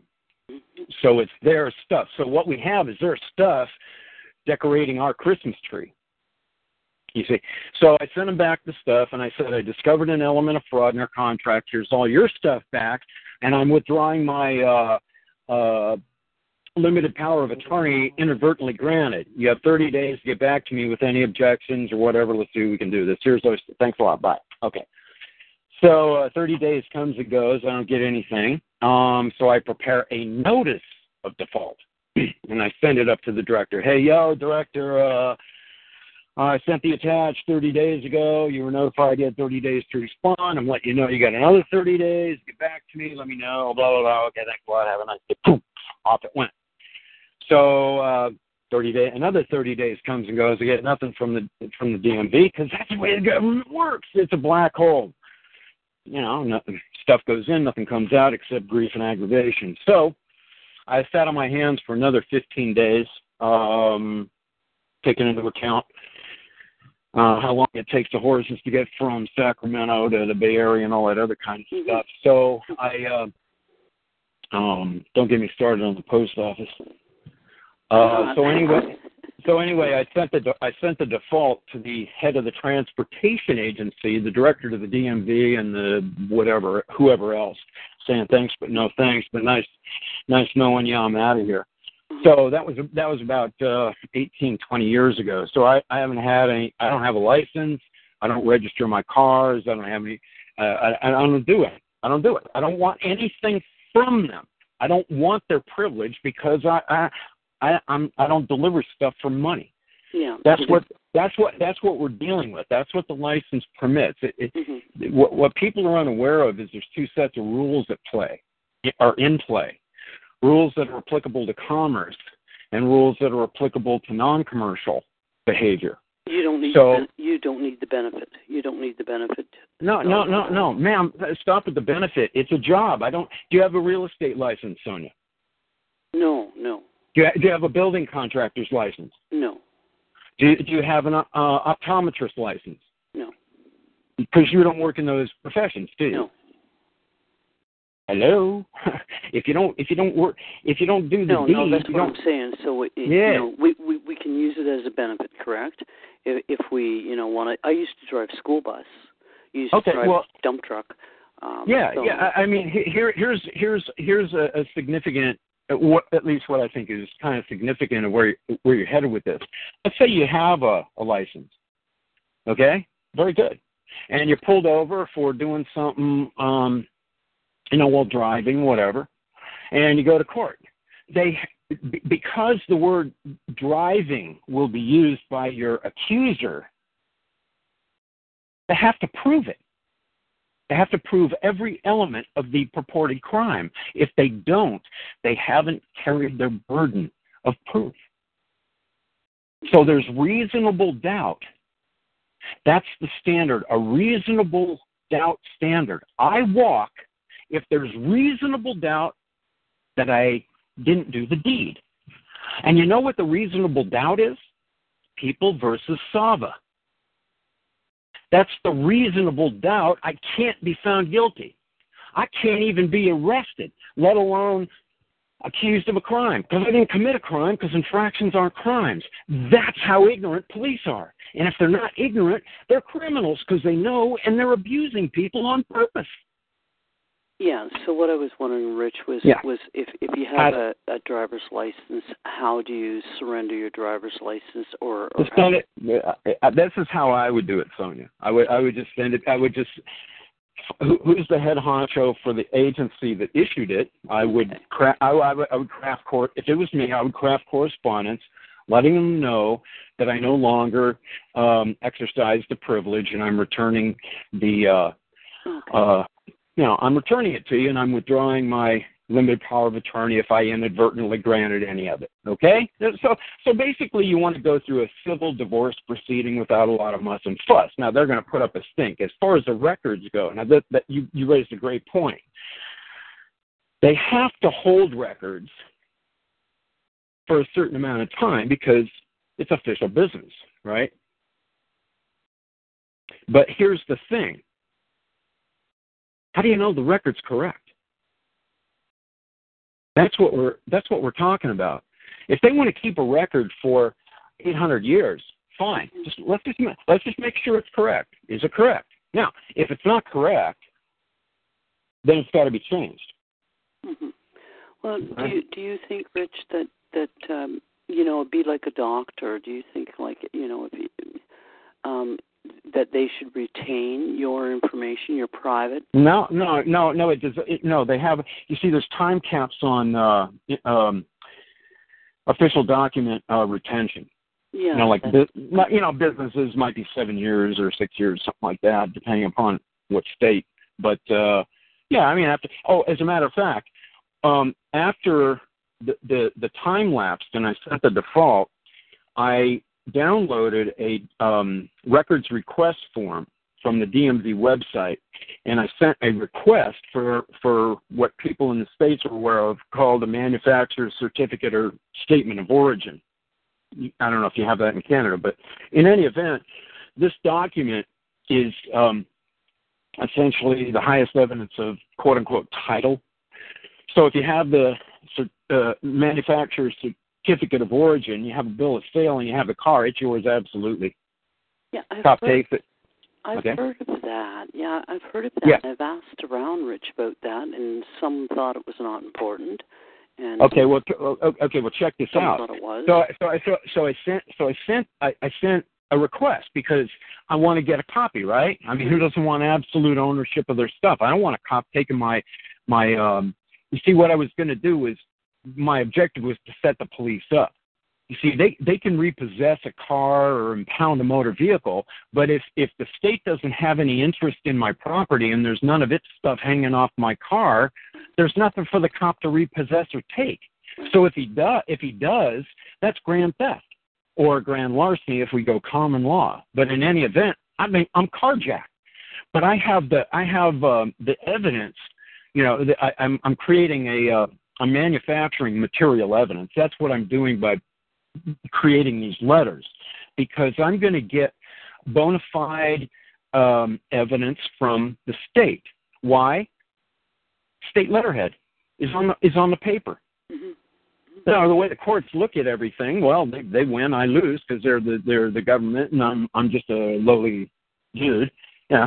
So I got a piece of paper from the DMV that tells me that they no longer have the manufacturer's certificate of origin. It had been destroyed. Well, you know what I have in lieu of the manufacturer's certificate of origin? I got a piece of paper where the employee is telling me that they have the authority to testify to everything they say, to the truth of the department, that they don't have it. So I have that. So they don't have the manufacturer's certificate of origin. Neither do I. But I got the next best thing, and I got the bill of sale, and I got the property. Right. Hey, come on. Hey, take my car. See you in court. Right. This is not going to be okay. So, in any event, this is what I did.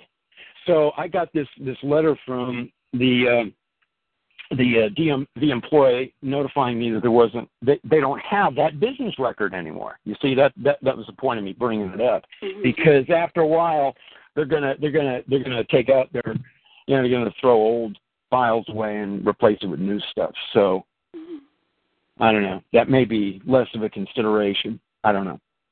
Mm-hmm. Well, thank you. No, thank you very much for your information, and it gives me some more ideas to go on. Thank you. Great question. All right, Rich. Okay, well, have a good evening. Thank you very much. If I have any more questions, I'll call back in. Okay. Thank you. Blessings. Bye-bye. Thank you, Sonia. Thank All right. you. Thank you. And next, you're Bye. welcome. Bye. Next up is Budman 459. Hello? Budman. Hi. Yes, hi, Angela. This is Scott Novick. Hello, Rich.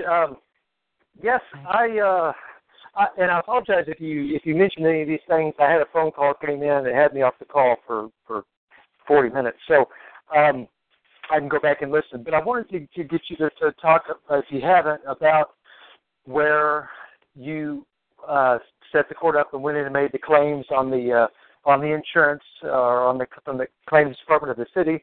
But also, here. I know in some cases I've had to plead guilty before I could set it up for trial, but in that particular instance, I know that I missed a deadline and they put a warrant out. And so to clear that warrant and set up for trial, I definitely had to plead. I just want to throw a couple of thoughts at you that you can maybe elaborate on. If you've been in this for 10 years, like you have, I mean, the hope is that, or longer, that you could eventually get them to leave you alone, that you would, and my understanding is that it's not until we go in and we sue them and we win that they're going to leave us alone. So and it sounds like you kind of get them set up for a counterclaim. That's what I'm doing, the same thing. I had a ticket. I actually get tickets to a jury trial. Of course, I do it completely different now, but the point is, the jury found me guilty. So I filed for a federal habeas corpus. It's still in the courts waiting to be heard. Now, while it was going on, I didn't pay the yearly fine, so they suspended my license. And so I defaulted the Department of Motor Vehicles and said, hey, this is a contested issue, therefore it's not proper. Okay, because I didn't pay the fine, yeah, they suspended my license and said this is because it's not a final issue, it's contested, it's not proper, please change the records and defaulted them. And then I was arrested on that issue, and I'm supposed to go to court in about a week or so. And I'm really excited about this because I haven't decided exactly how I'm going to handle it. But at some point, in other words, whether I'm going to go in and to the lower court, actually I want to get them to rule me as operating a state agency, kind of under the KW thing. But after that, I'm going to sue all of these people. And no, you're not. No, I'm serious. No, you're not, because you're a practical man. Do you have any idea the amount of time suing a government employee might take? Have you ever sued anyone? Have you ever sued anyone before? Yes. I've been the head of the Department of Public Safety of the Claims Division, so I'm going to sue him specifically. And then, and then I'm talking about the city or one of the people that were, the man holding that office. So whoever that I defaulted, or whoever had notice, whoever's proper, one from the state, one from the city, kind of combining together. I don't have a choice but to do so. Well, I don't want to. I think it's important for you to do what you think is best. I don't want to rain on your parade. I would like you to consider that if you haven't done it before, that it could take some time. Now, I mentioned a case that I worked on where the defendant was, in fact, denied his right to examine his accuser and even put on his case, and was found guilty. Before it got to the trial, it took 9 months. This is all preliminary crap, man. So your part of your question was basically, how do you get them to back off? Well,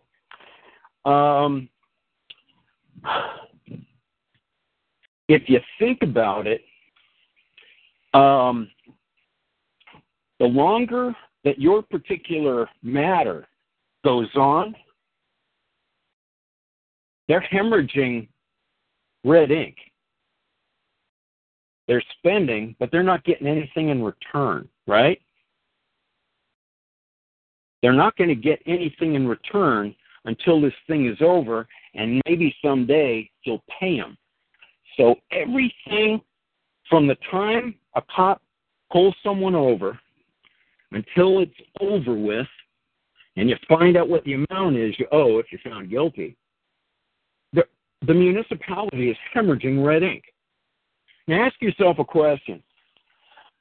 How much money does the DA or the city attorneys get annually? They have a budget. That budget, a certain portion, is devoted to prosecuting cases. If there's no return on investment to cover their expenses, they're not going to do it. So they're going to roll the dice on a sure bet, okay? But the sure bet is not a sure bet. Yeah, I know how to drag out an infraction case, and they're hemorrhaging red ink all the while it's going on. All I want them to do is stop. They don't want to stop, fine, then bleed, okay?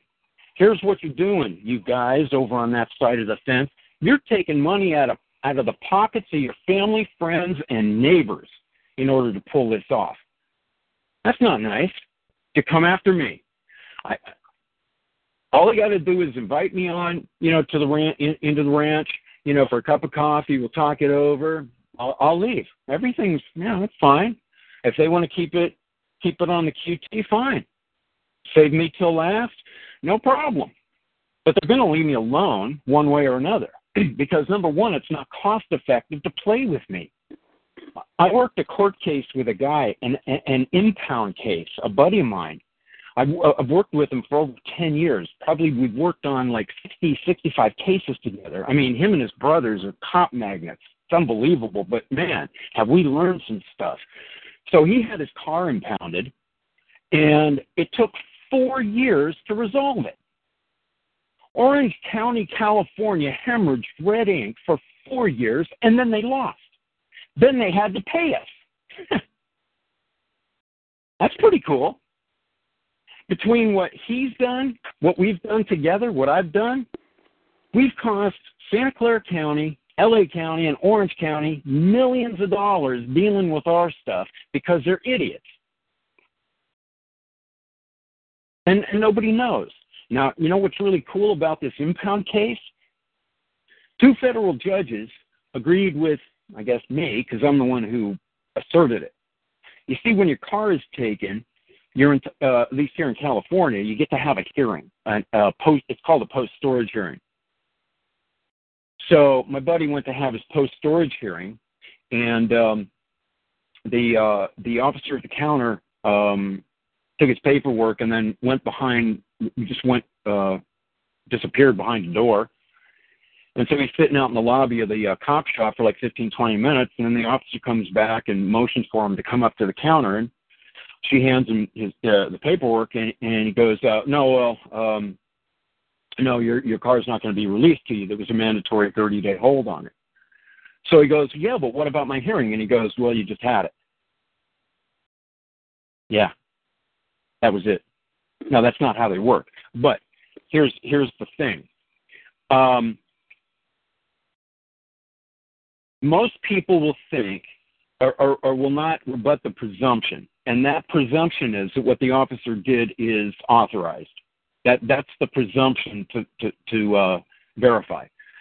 Did the officer have authority to do what they did? That question has to be. That's your primary question. If they did, okay, man up, go home, figure out the law, and try again, okay? But if they didn't, then the cops got a big problem. So I'm sitting here thinking about, as I'm working on, what are we going to, because we're running this stuff up on appeal.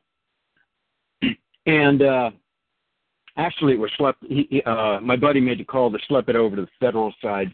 We just ran into obstruction and obstacle after obstruction, running it upstairs here in California. So he made the call to schlep it over to the Fed side, and the federal judges agreed with our assertions that the taking, if it's the police department or the highway patrol or the sheriff's department, they're the ones who have to provide the hearing. So Orange County argued vociferously that what we asserted the taking or impounding agency didn't have to do. Our position was, hey, does the impounding agency have to verify or validate that the officer acted with authority? Did they have the authorization to take the car? Does the arbiter at the post-storage hearing have to address that issue? Because my thinking was, hey, knowing that infractions aren't crimes, if a cop takes your car and it's taken downtown, well, guess what that cop did? He stole a car, and now the municipality is liable in damages, and they're an accessory after the fact. Orange County didn't want for the various agencies, law enforcement agencies, to have to address that issue. They wanted the courts to address that issue. And I'm sitting here going, no, we don't need to go to court, pal. Your guy screwed up, okay? So we're not going to court. You want to go to court? Fine, go to court. We're not going to court.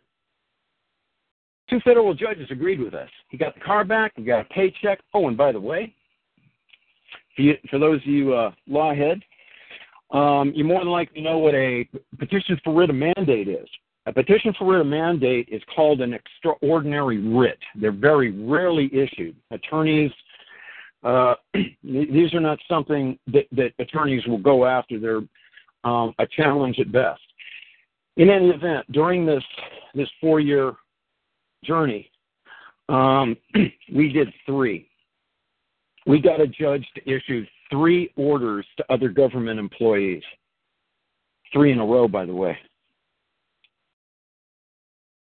So, I guess what I'm here to say is we have options, and I would encourage people to go to court, and when it's your turn to put your case on, ask the officer a bunch of questions, yes or no questions. Officer, is it a fact? That's how I would phrase it. Is it a fact? Officer, for the record, is it a fact?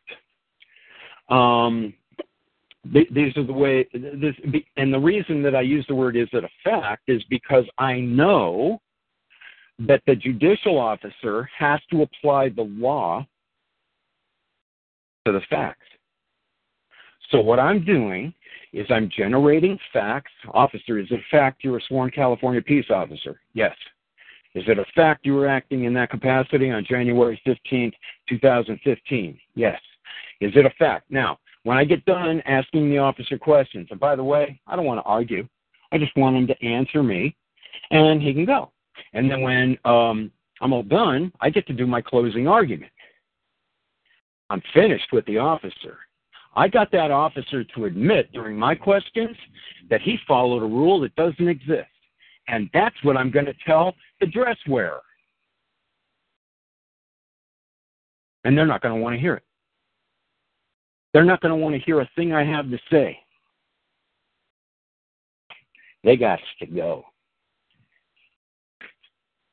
Because there's only one correct answer to the question, has the legislature provided the legislative authorization for a peace officer to make a warrantless arrest for non-criminal behavior?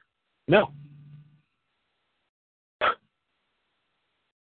There's your... Go ahead. Speak to that again about where you went after the city for the 10,000. Was that kind of related to that? Oh no, that was something else. I was just walking home from a buddy's house. I play guitar, and so I went over to his place to get a couple of CDs. He wanted to learn a couple of tunes, and so I was walking back from his place, and just walking around the neighborhood listening to music, and a couple of cops stopped me.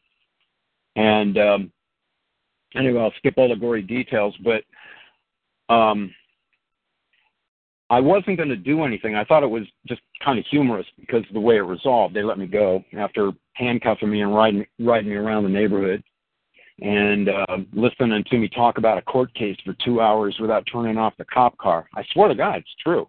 They never turned the engine off, and this is during a gas crisis, the year 2000. You know what I mean?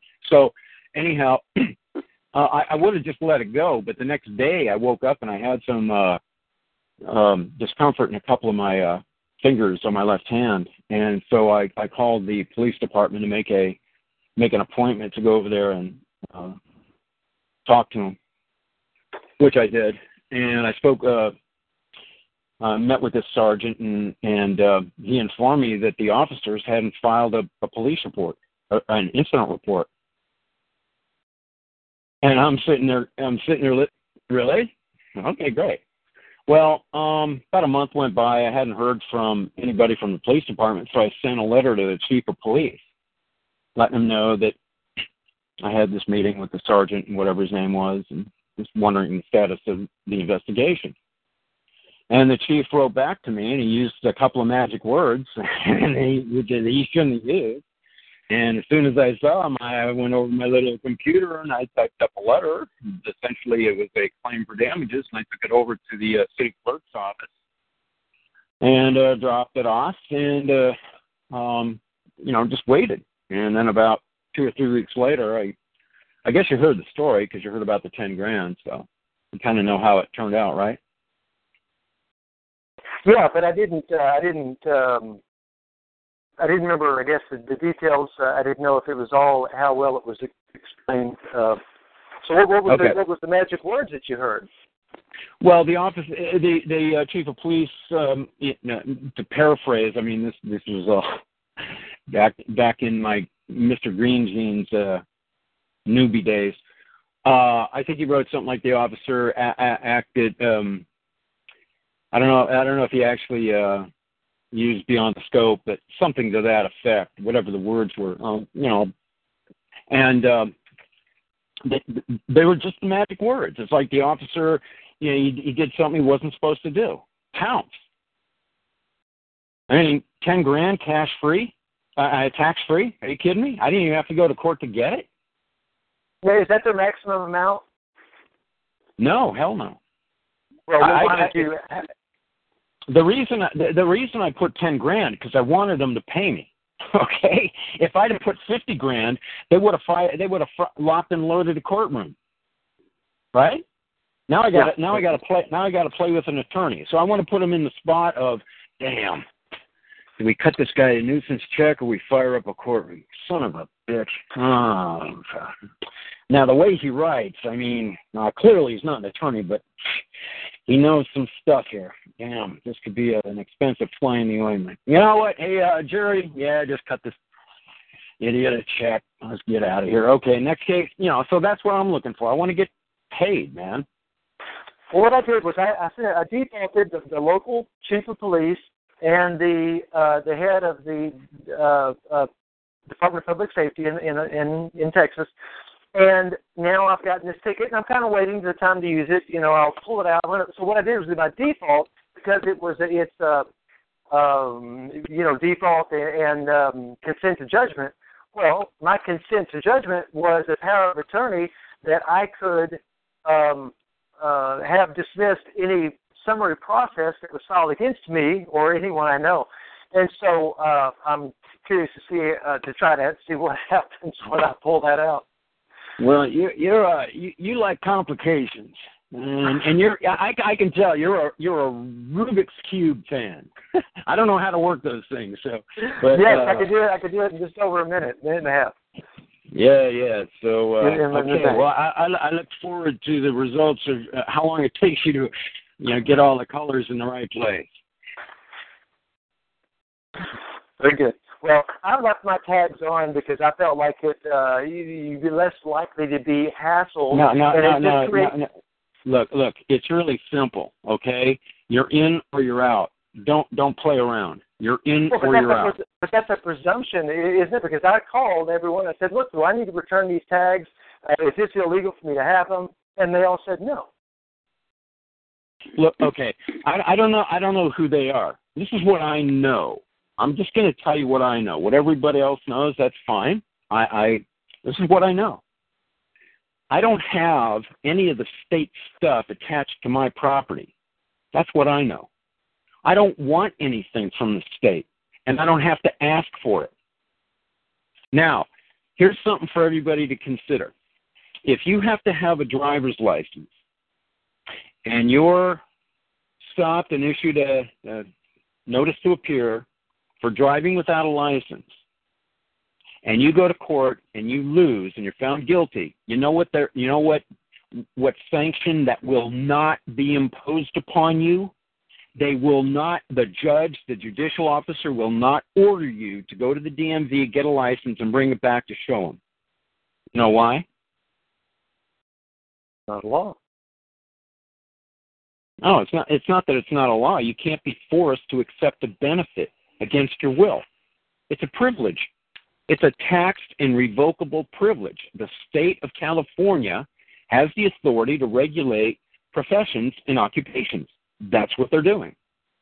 You have the right to engage, or you have the choice, the freedom to engage in this particular occupation or not. The choice is yours. But once you participate in it, you have an agreement. They will not issue their stuff to you without a valid contract. End of story. At least that's the way it appears. But it's not valid because you were unaware at the time you asked for the privilege that you were informing the court that you wanted to deliver pizzas for a living. That's not why you went to the DMV. You went to the DMV for two reasons. One, You wanted to take your girlfriend to the movies, and 2, you didn't want to get a spanking. What spanking? Getting pulled over by a cop for driving without a license. You got a screwed up contract. It's filled with duress. But at 15 or 16 years old, you didn't understand it as duress. Fear of cops had nothing to do with it. You just wanted to get in the car and go someplace. That's all that mattered. But there is liability after 18 or by the time we become an adult. And we start thinking about cops and stuff like that. And when you think about it, a 15 or 16-year-old has heard adults talk about cars and cops and being pulled over all that time. But they've never heard anybody talk about it correctly. And then when they're 16, they go over there and they ask for that benefit that they think is all cool. Whoa, man, next year you're going to get your learner's permit. I know, man.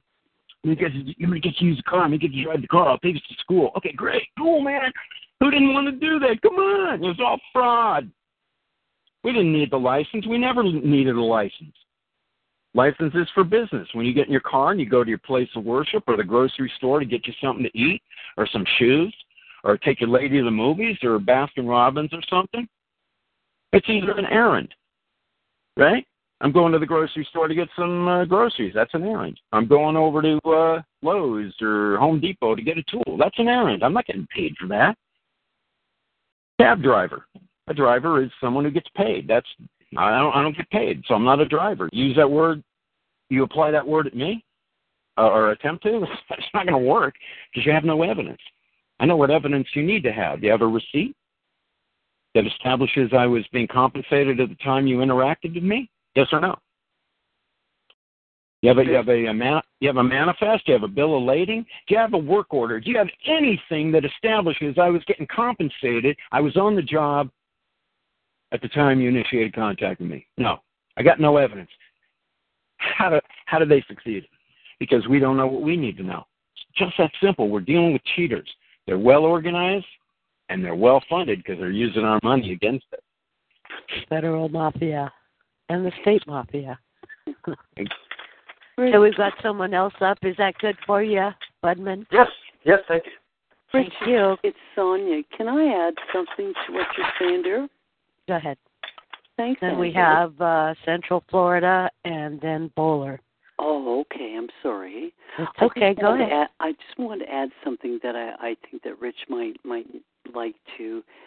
Rich, I've got this saying that I stuck in front of my computer, and I've been really digging into it, and it's not very long. It says, a license is permission to do something illegal. Exactly. It is the intent to commit a crime.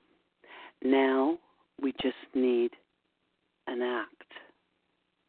And I've got this sitting in front of my computer, and I keep looking this over, and I keep reading this, and I'm really trying to impress this into my brain because that's exactly what it is. A license is permission to do something illegal. Okay, can I add? Yeah. Right? Yeah.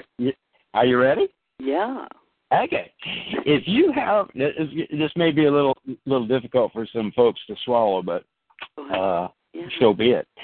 If you have a driver's license, then you have to believe that using your property, on your property, the streets belong to you, not the trustees downtown or up in the state capitol. If you believe that it's a crime to use your property, on your property, to go to your place of worship, I put a question mark at the end of that. That's what you have to believe. It's a crime to go to your place of worship. That's what you have to believe. It's a crime to take your children to school on a rainy day. It's a crime for you to go with your spouse or date on a date. It's a crime. And you have to have your employees' permission before you can do that. Are you kidding me? Isn't it sad? No, yeah, I know. It's tragic. Yeah. People, and I think all I'm doing is bringing it to the surface for people to consider. But at the end of the day, you're going to wind up there. If you believe, and actually, what you're getting at is what triggers the question after someone hears that I don't have a license. Well, what happens if you get pulled over, man? You see, it's always the fear thing. Mm-hmm. So what does that indicate? That indicates duress. You got a voidable contract if it's not void already, because it was never disclosed to you. No adult ever informed you that the privilege you were asking for was permission to engage in a regulated occupation. When a cop pulls somebody over, they're applying what amounts to an employee regulation to the party behind the wheel. That would be like, say you walk into a Walmart today, and on Thursday there's a Walmart employee policy where they don't get to wear pink shirts, and you come in wearing a pink shirt. So you're doing your shopping, and the Walmart manager comes up to you and issues you what amounts to a bill, because that's how people interpret the notice to appear. Oh, I got a ticket the other day, and now I have to pay $400. What? What about that due process part? Huh? Yeah, you said you got a ticket, and now you got to pay. Don't they have to actually prove you did something wrong? What?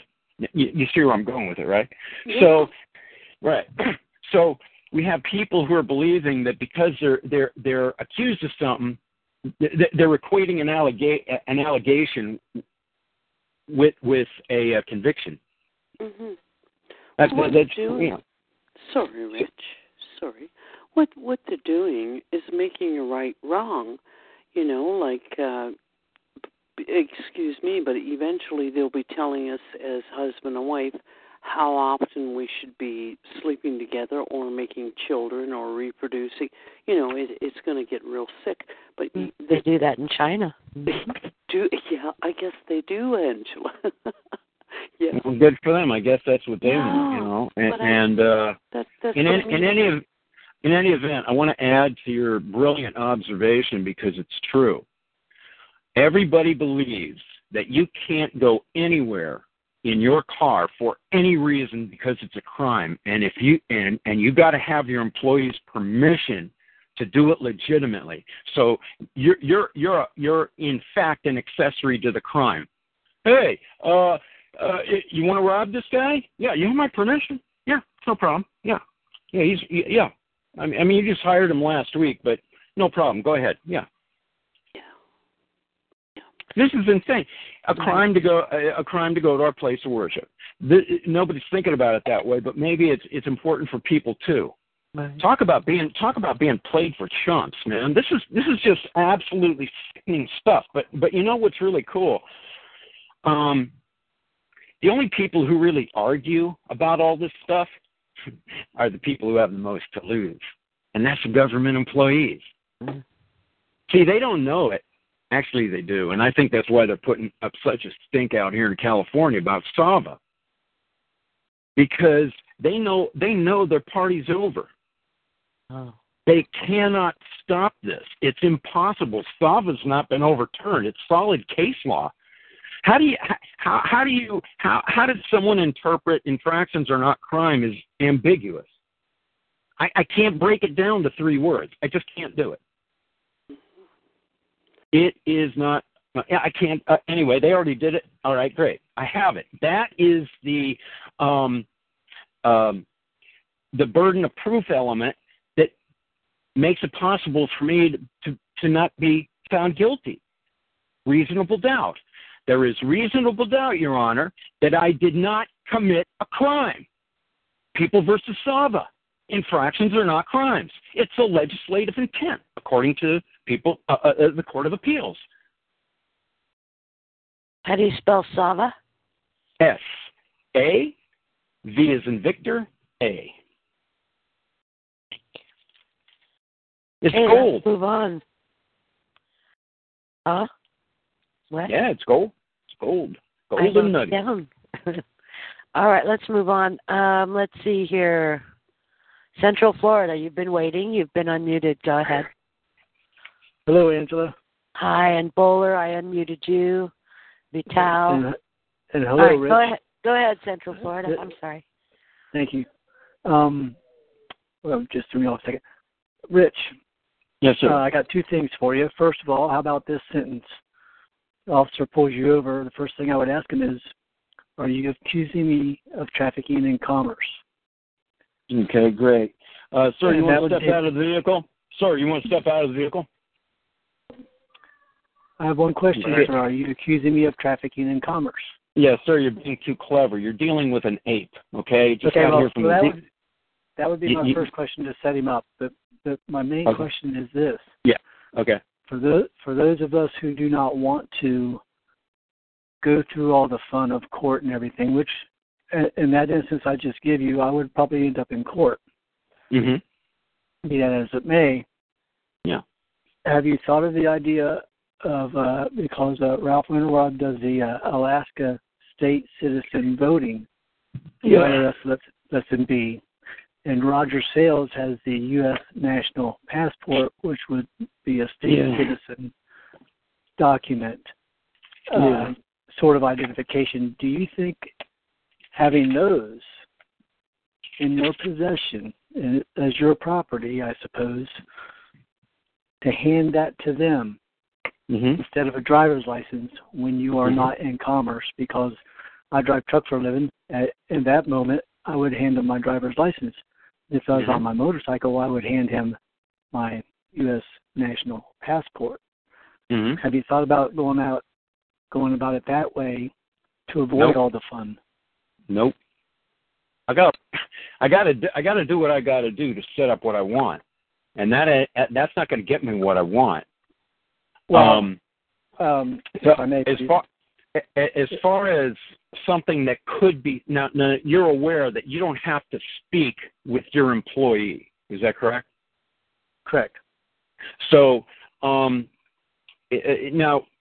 typically, or there's lots of examples where the officer will approach and you'll hear something along these lines. You know why I pulled you over? Okay. So now I'm attractive. What's that? I said I answered the officer. Do you know why I pulled you over? Well, you find me quite attractive, I suppose. Oh, okay. Well, yeah. You see, that's part of the conditioning that we're. You see, you're giving him you're answering with information, not a question. Okay. This is a classic situation where you answer a question with a question. So you know why I pulled you over? What's going through my head is I don't give a shit, pal. Okay. Excuse me, officer. Am I under arrest?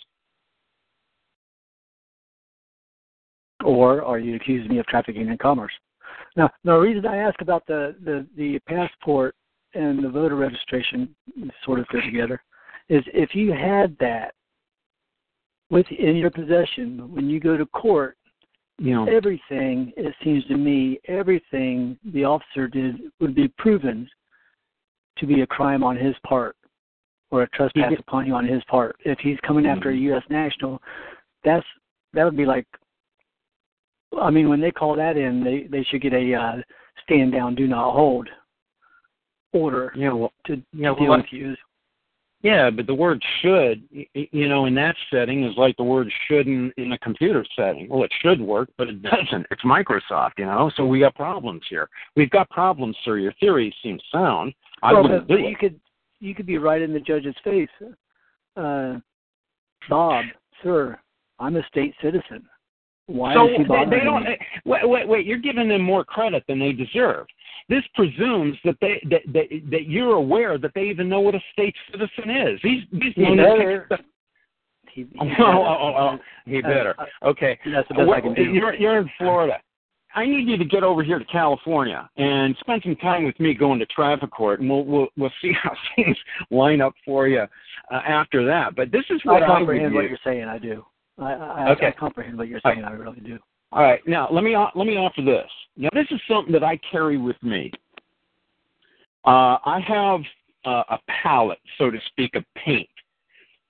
I have a lot of shades of all different colors, and I have a lot of options. Maybe I'll feel like doing this, or maybe I'll feel like saying that, or maybe whatever. It just depends. Now, if someone pulls, if I get pulled over by a law enforcement officer, he's going to read me, and I'm going to read him. So he's going to size me up, and I'm going to size him up, right? Now, if this guy is not receptive to a question like, hey, officer, do you have reason to believe I'm trafficking in commerce? Why would you use trafficking in commerce when they're the same word? Yeah, see, people use the word traffic. Oh, I was in traffic for 4 hours today, man. I couldn't believe it. I was doing like average, it was 3 miles an hour for 10 miles. I couldn't believe it. So they're using the word traffic instead of congestion. Is it any wonder why people are walking into a courtroom and getting their ass kicked and they don't know why? They're using the wrong definitions for the words. Traffic is commerce, okay? Go to my car page, section520.org/car.html. See what's there. There's so much free. I give away.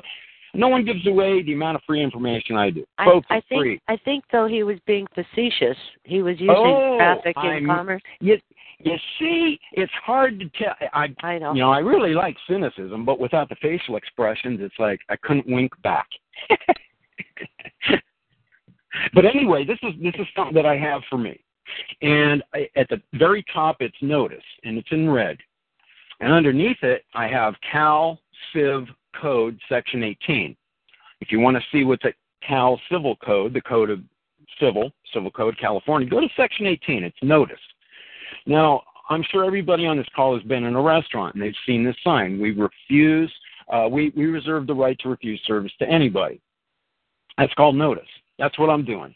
Now, I might feel like handing this to the officer. You know why I pulled you over? I'm not gonna answer him because I'm not waiving my right to remain silent. You see, so I'm handing him a piece of paper, and on it, the very first word he's going to see is notice. Officer, false imprisonment is a crime. Penal Code Section 236. You are further noticed that I proceed at all times with all substantive rights reserved without prejudice, and that your actions may be prejudicial to my rights. I would encourage everybody on this call to start using the word prejudicial because it's in court case after court case after court case when it comes to your secured rights. You are noticed that you have made an arrest.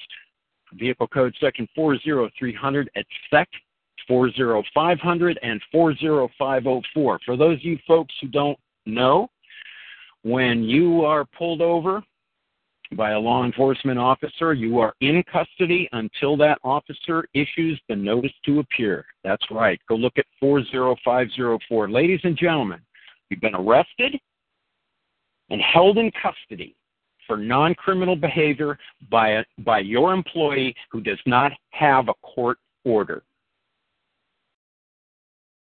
Given this fact, I do not consent to answer any of your questions regarding this incident. I do not consent to have you search me or my property without a warrant. If you're serving a warrant or the process, please do so now, and I will cooperate. You are noticed that infractions of the Vehicle Code are not crimes. People v. Salva, 190, Calap 3rd, 935, 1987. If you intend to issue a notice to appear, please do so that I may resume my non-commercial travel and keep this document as an exhibit for your record of the incident, because you will be called upon to produce it in court. In the alternative, please return this notice and permit me to resume my non-commercial travel. No harm, no foul. Further, you should know the following. Traffic stops are technically arrests. You'll find that in a publication entitled Investigative Detentions. It's published by the Alameda County District Attorney's Office. It's on page 1. It's their spring 2010 point of view. Investigative Detentions. Traffic stops are technically arrests.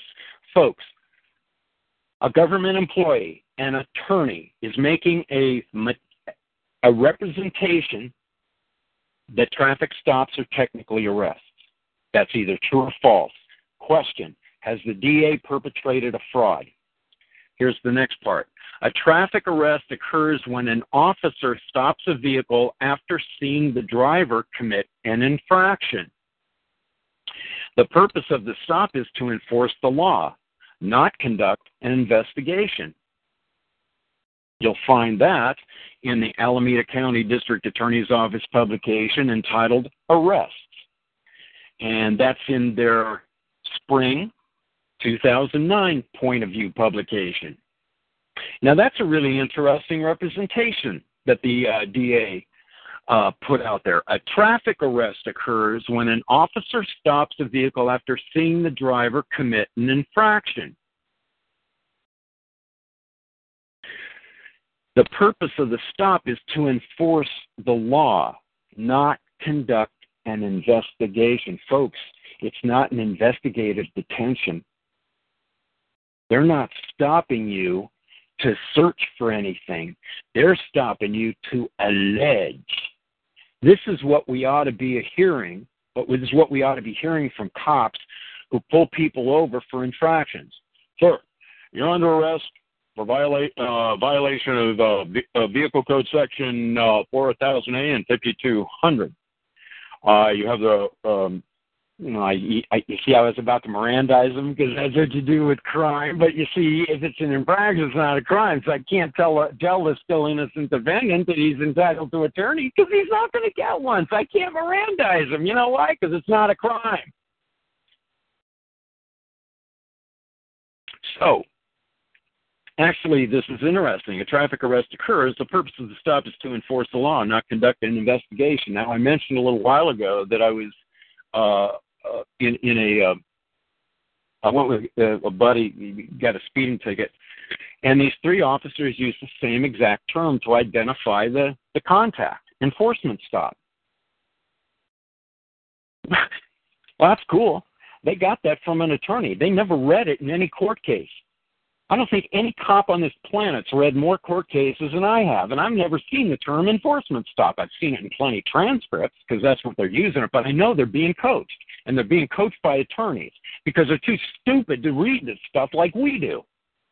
They don't want to read it. They're making easy money. They're getting paid for committing crimes. You think they actually want to know what they're doing?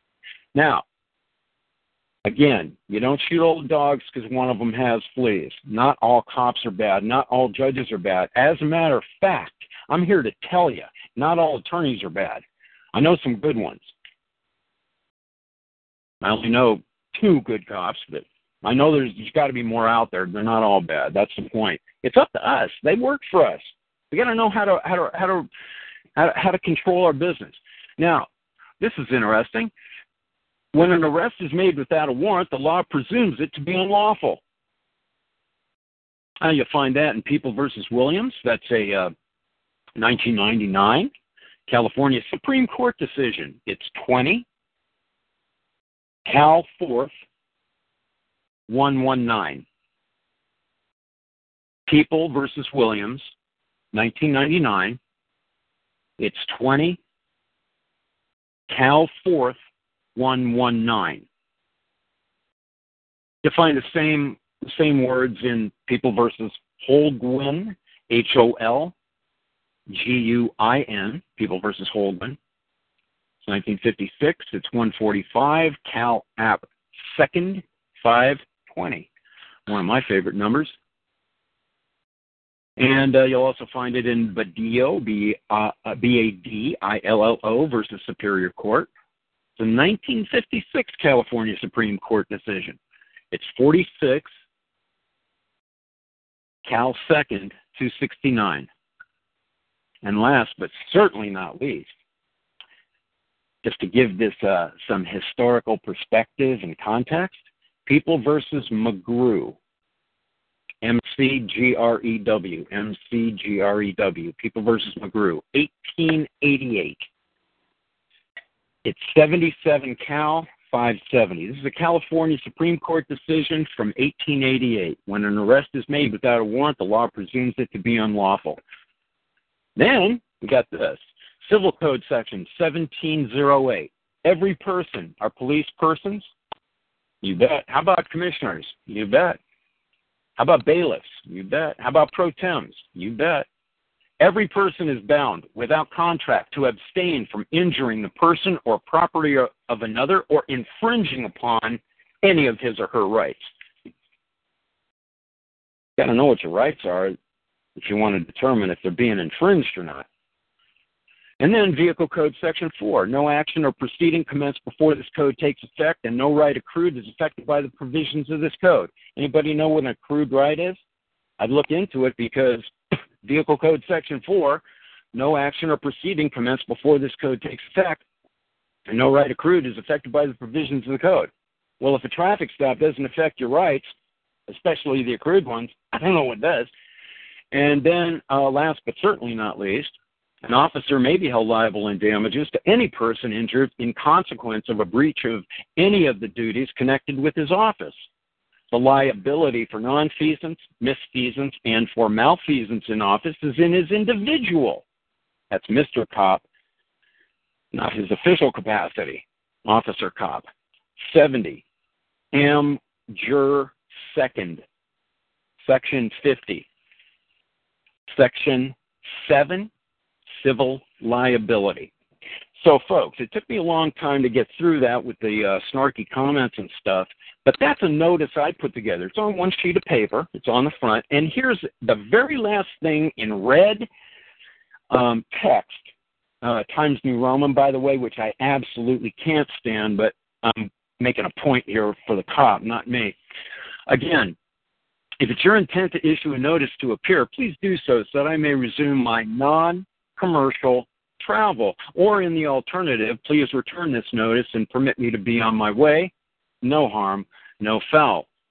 If you intend to issue a notice to appear, it shall signify your acceptance of my terms of $300 a minute for warrantless arrests, due and payable in lawful money at the conclusion of the arrest, and the rate of $750 an hour upon the commencement of a criminal action and all costs associated with same.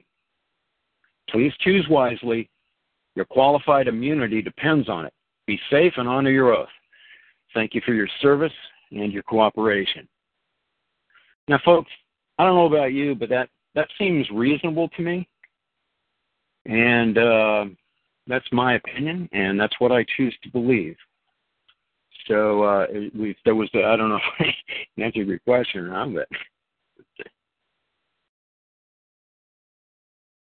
someone stop me. I'm out of control. It's okay. Hey, go ahead. Was that it for you? I read the notice. If there was something else, I'd be happy to address it. Well, where's the gentleman that was asking the question? I don't even know what the question was anymore, but I hope something said help. Well, I have Bowler and Budman and Vital. They're all unmuted, so go ahead. Whoever has a question, go for it. Bowler, is that you? Yeah, I was looking at your site earlier, 520 site, and on the PDFs page there was like a dead link, like number 25. If you look in the there's all kinds of dead links. I mean, I'm a one-man show over here, and things have been pretty messed up for the last 4.5 years. And yeah, but you've got some great PowerPoint presentations on there. The one on traffic is really good. Well, actually, they're not PowerPoint. They're just little slideshows that I put together. Yeah. So, but if you go to so you have section520.org /. Here's some other pages you can check out. But I'm thank you very much for pointing out the PDFs are blown out because there's just not enough hours in the day for me to do everything, and I appreciate it. But here's some other pages for you to check if you'd like.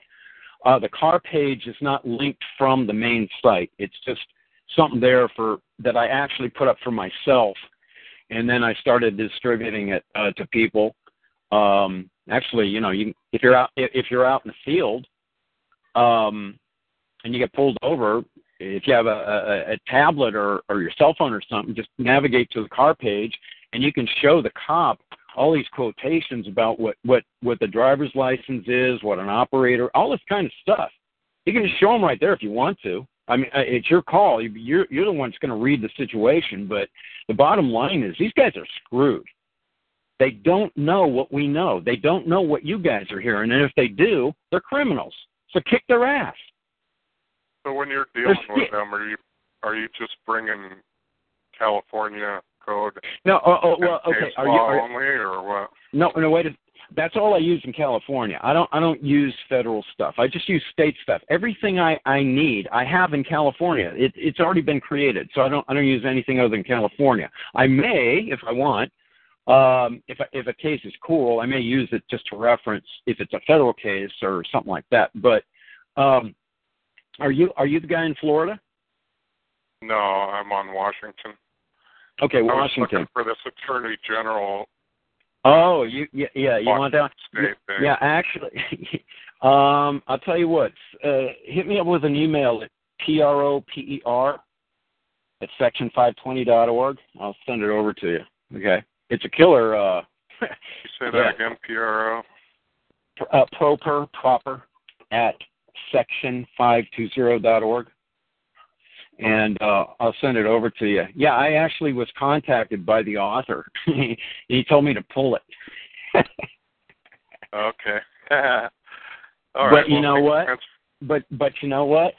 I completely forgot about it. So thank you for reminding me, and I'll put it back. The hell with it. Yeah, if you look on the chat there, I put it's number 25 confidential, and I actually. And also, we need you to repeat. I'm sorry. Sorry. We need you to repeat how to get to the car page on your Yes. Well, it's section520.org, and then you put a / in the word car.html. Okay. All right. Now change the word car to park, PARK, and you'll learn some stuff about parking. Hey folks. Clean house in the parking ticket department. These guys don't have a clue. When you guys find out with the parking, what's going on with the parking stuff, yeah, parking. It's easier than you think. Where do you see that stuff? Okay, so park. Then if you'd like to see some slideshows that are actually at the a few are at the car page. There's some at my tube page. So instead of park and car, just put my tube. And the other one is points, POINTS.html. And what's another one y'all could? And I have research and educational materials at the ITEMS items.html page. I'm a donation-based kind of guy. This is what I do. I don't work 9 to 5. I'm like 24/7, and so anybody who's in the chips, maybe have more they could. And there's a place on your webpage where they can make a donation. No, unfortunately, I don't do anything like that. How would they make a donation to you? Well. What if they make a donation to you and like you could send it over or something? Or no. Okay. No. That's cool. All right. So well, just send me an email. I've tried that. No, that's cool. No problem. Because I would say, you don't have a PayPal account? No, I don't do that stuff. But anyway, and I because I don't know how. But in any event, easy. Just send an email to proper at section520 if you have a question, comment. I'm happy. I give away a lot of information. I mean, the amount of information that's available at all those pages is going to blow this thing wide open. Don't believe anything I said. Believe your own eyes. You're going to see stuff, and it's the stuff they don't want us to see. They don't want us to know any of this stuff because if we start talking about it correctly, they can't stop us. Okay, so the privacy email, that you don't want them to use. Well, okay, yeah, either one. Privacy, It's up to you. I mean, yeah, it's fine. Whatever. I have 2 accounts, and wherever you send it to, no problem. I'll get back to you. Privacy or whatever the other one is. Proper. Proper, you said. Yeah. Proper at section520.org. Right? Yes, ma'am. Okay, next up, Vital, go ahead. Hey, good evening, everyone. Good evening, Angela. Good evening. I wanted to just back up what he was saying about if you don't have a license, they can force you to get one. And we see that all the time in court with illegal aliens. They don't have a license. They're asked, did you ever have a license in this state or any other state? And they say no. And then the judge right away says, would you like to settle this today? And they say, sure. And they say, okay, how about $150 or $250? Do you need time to pay? And that's it. I was in court the other day. There was some Chinese guy there. He couldn't speak a word of English. He couldn't even understand that they were continuing it or anything. He had to call his wife. He's calling his wife on the phone. And the judge goes, never mind. Just say, you don't mind if we just get rid of this, right? If we dismiss it?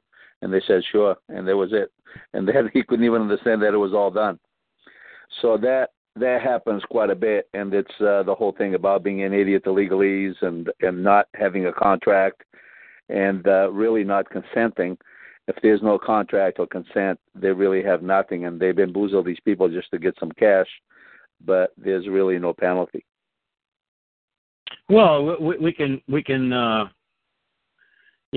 something about it, though. Okay, now, thank you for accentuating the point, confirming that, there's no sanction to go get a license, bring it back, and show me. There's for you folks out there doing legal studies, you may or may not be aware of this, but there's these things called legal maxims. You'll probably find them in your civil or code of civil procedure or government code, wherever they put them in your particular code. But this is a legal maxim. It's an ancient concept. It's one of those unchanging cardinal legal principles. It's in veto beneficium non datur, D-A-T-U-R. In vitio, I don't know if you say it like that, beneficium non datur. No one is obliged to accept a benefit against his consent. Now, you would think if we had to have a driver's license, if it was mandatory, that it would have been issued to us without us applying for it. Now, why would I say that? Applying for it? Yeah, because when you walk into the DMV and it's your turn, go ahead. Applying for it is the same as asking for it. Exactly. If you ask for it, then you're subject to whatever exactly laws. Right. That's the consent part. So application is synonymous with ask, and asking is done as a volitional act. If it's done under duress, then what the law scholars over the millennia have determined is if you're under duress, you got to avoid contract. It's no good. Okay? So you have to want it.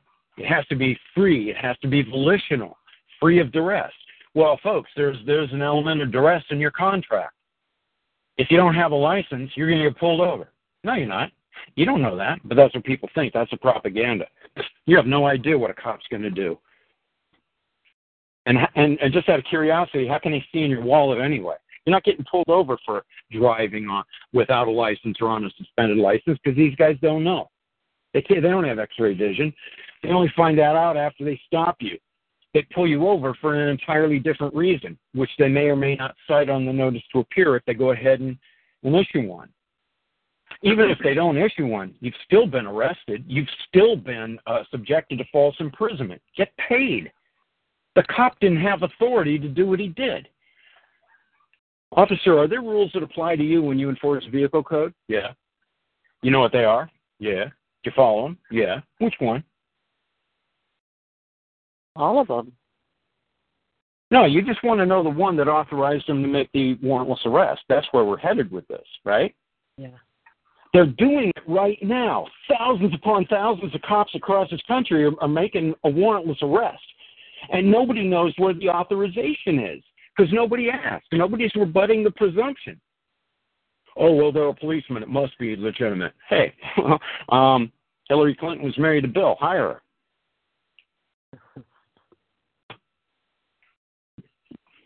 Huh? One thing about knowing. Yeah. Go ahead. Sorry. One thing about knowing if you have an expired license or not. With the new plate readers now that they use, they can find out if there is an expired license or not, if there's an expired registration, inspection sticker, all that stuff. I can't think of a better inducement to get out, to divorce that company. Okay? Can you think of a better reason to undertake the steps necessary to separate yourself from the DMV?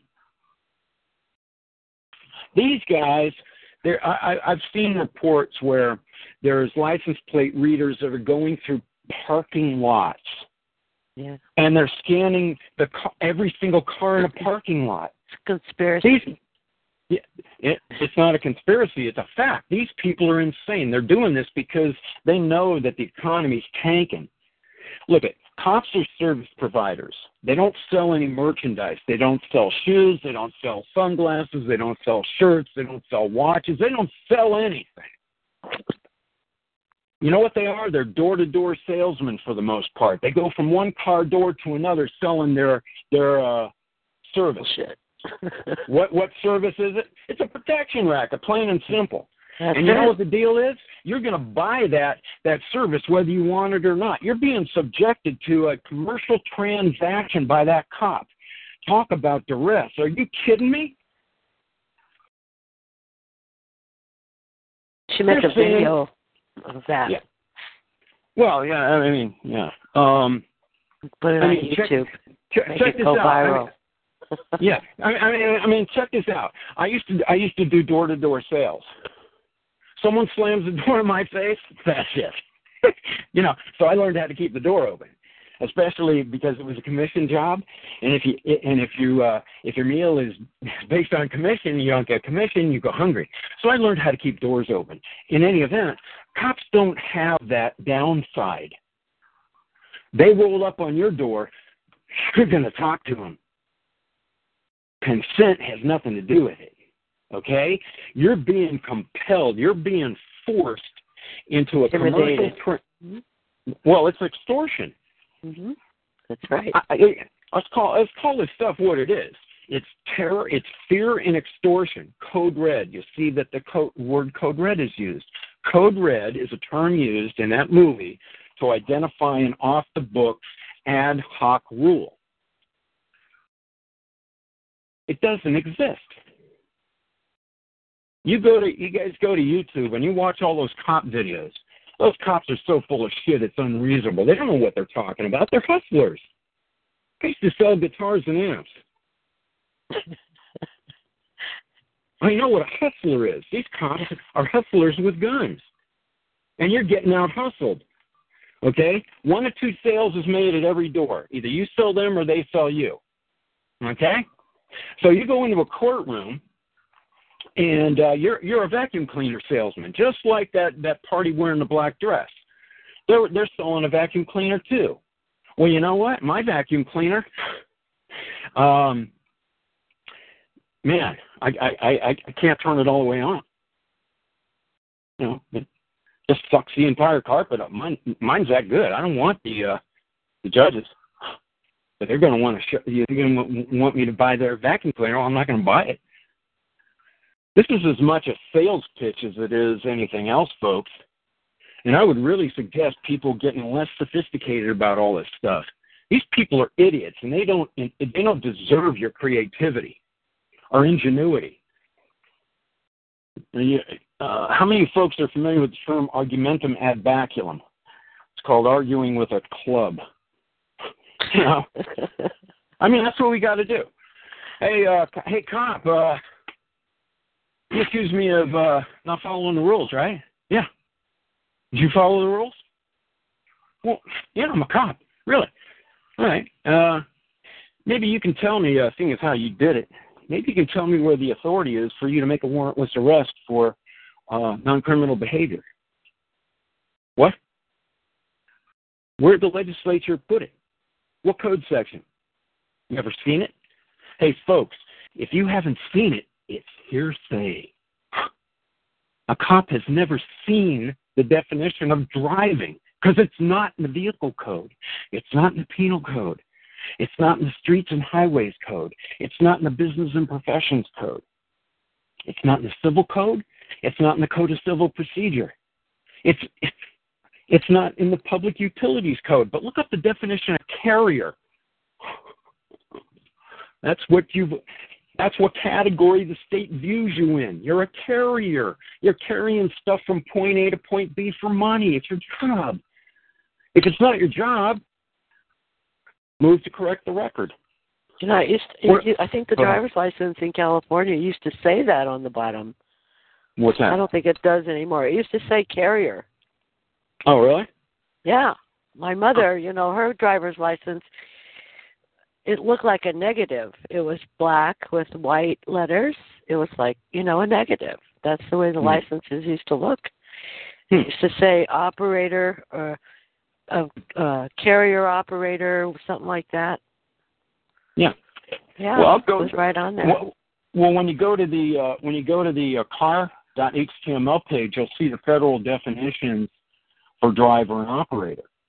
And you'll also see that in the mid 50s, I think it was 57, what the legislature did was they combined there were two licenses. In 1952, there were two licenses, one for a chauffeur and one for an operator.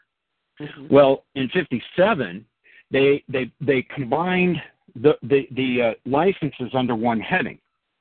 You know what the heading is? You'll see it at my car page. It's driver.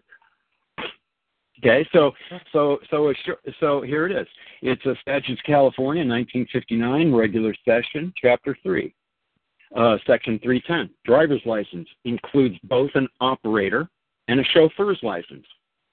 Well, nobody on this call, I'm going to give everybody on the call benefit of the doubt. They're not a chauffeur. A chauffeur is someone who gets paid. So that leaves operator, right? Well, let's scroll down a little bit and see what the feds have to say about what an operator is. And you're going to, you folks, I'm not going to waste your time, folks. Come on, you can look at this stuff. Driver means any person who operates any commercial motor vehicle. Then at the bottom, operator, see driver. Come on, folks. Come on, this is really not rocket science. We got these folks by the short hairs. They can't get out of this. The only thing that they can do is crash the economy and declare martial law. As long as those two things don't happen, we own them. They're one down to us as our employee anyway. They wanted to be more regulated than us. Okay? We need to figure out the language of command, and we need to figure out what the rules are that apply to our various employees, like peace officers and judicial officers. The cop's not really the problem. They're just a witness. They're easy to take out. The problem is with the black robe-wearing freaks. They're the ones who don't know what the hell's going on. And again, if they do, it's even worse. So you pick. Are they incompetent? Or are they criminals? Well, if you go the criminal route, then, things could get bruisey. But if you go the incompetent route, less bruisey for you, more bruisey for them. And who knows, you might even get a paycheck out of it. Why? Because these guys, this is very cool. These 4 words are really important. Clearly established constitutional rights. Clearly established constitutional rights. No government employee has the authority to violate a clearly established constitutional right. When they do, their qualified immunity is forfeit. They screwed up huge. It's a fatal error. That's how it works.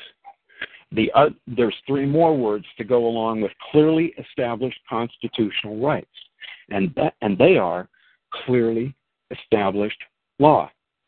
No law enforcement officer has the authority to break the laws they agree to comply with. They can't do it. And they're doing it.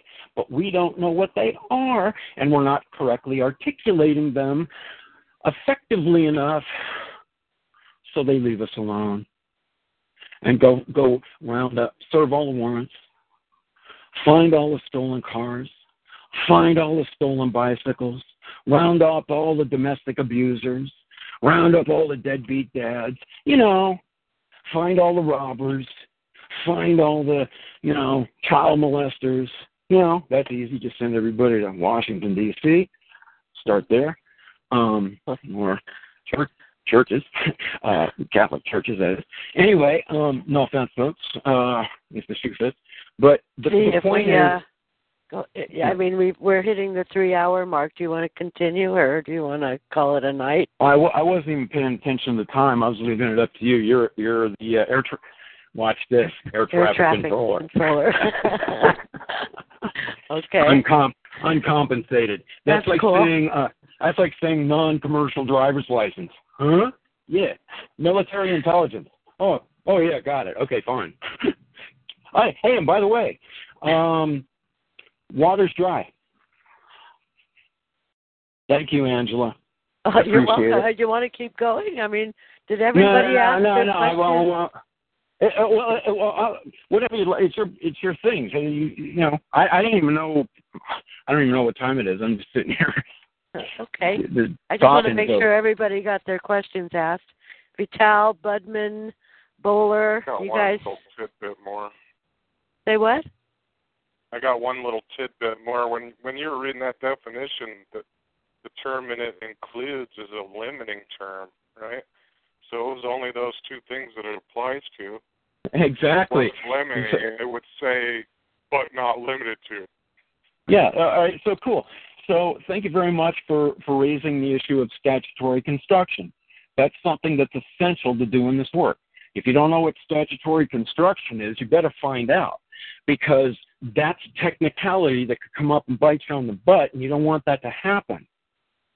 You see, the courts have to take what the words that are found in the codes as they are. They can't insert any, and they can't take any out. If they do that, that's called legislating. They can't do that. There's this thing called the separation of powers doctrine. They gotta stay over in their box. They can't make law. Their job is to interpret and determine legislative intent. They can't make rules or law. So they can't add words and take words out. So you're absolutely correct. Includes. If there's only two things, that's it. Yeah, it's either going to say includes or includes, but it's not limited to. And I can't tell you how many times I've typed exactly those words in the last 30 years. That's really important. And again, it goes to statutory construction. So thanks so much for bringing that up. Yeah, I just want to say great call. Thanks again, you guys. Love you. Been fun. What do you think, Rich? You had enough?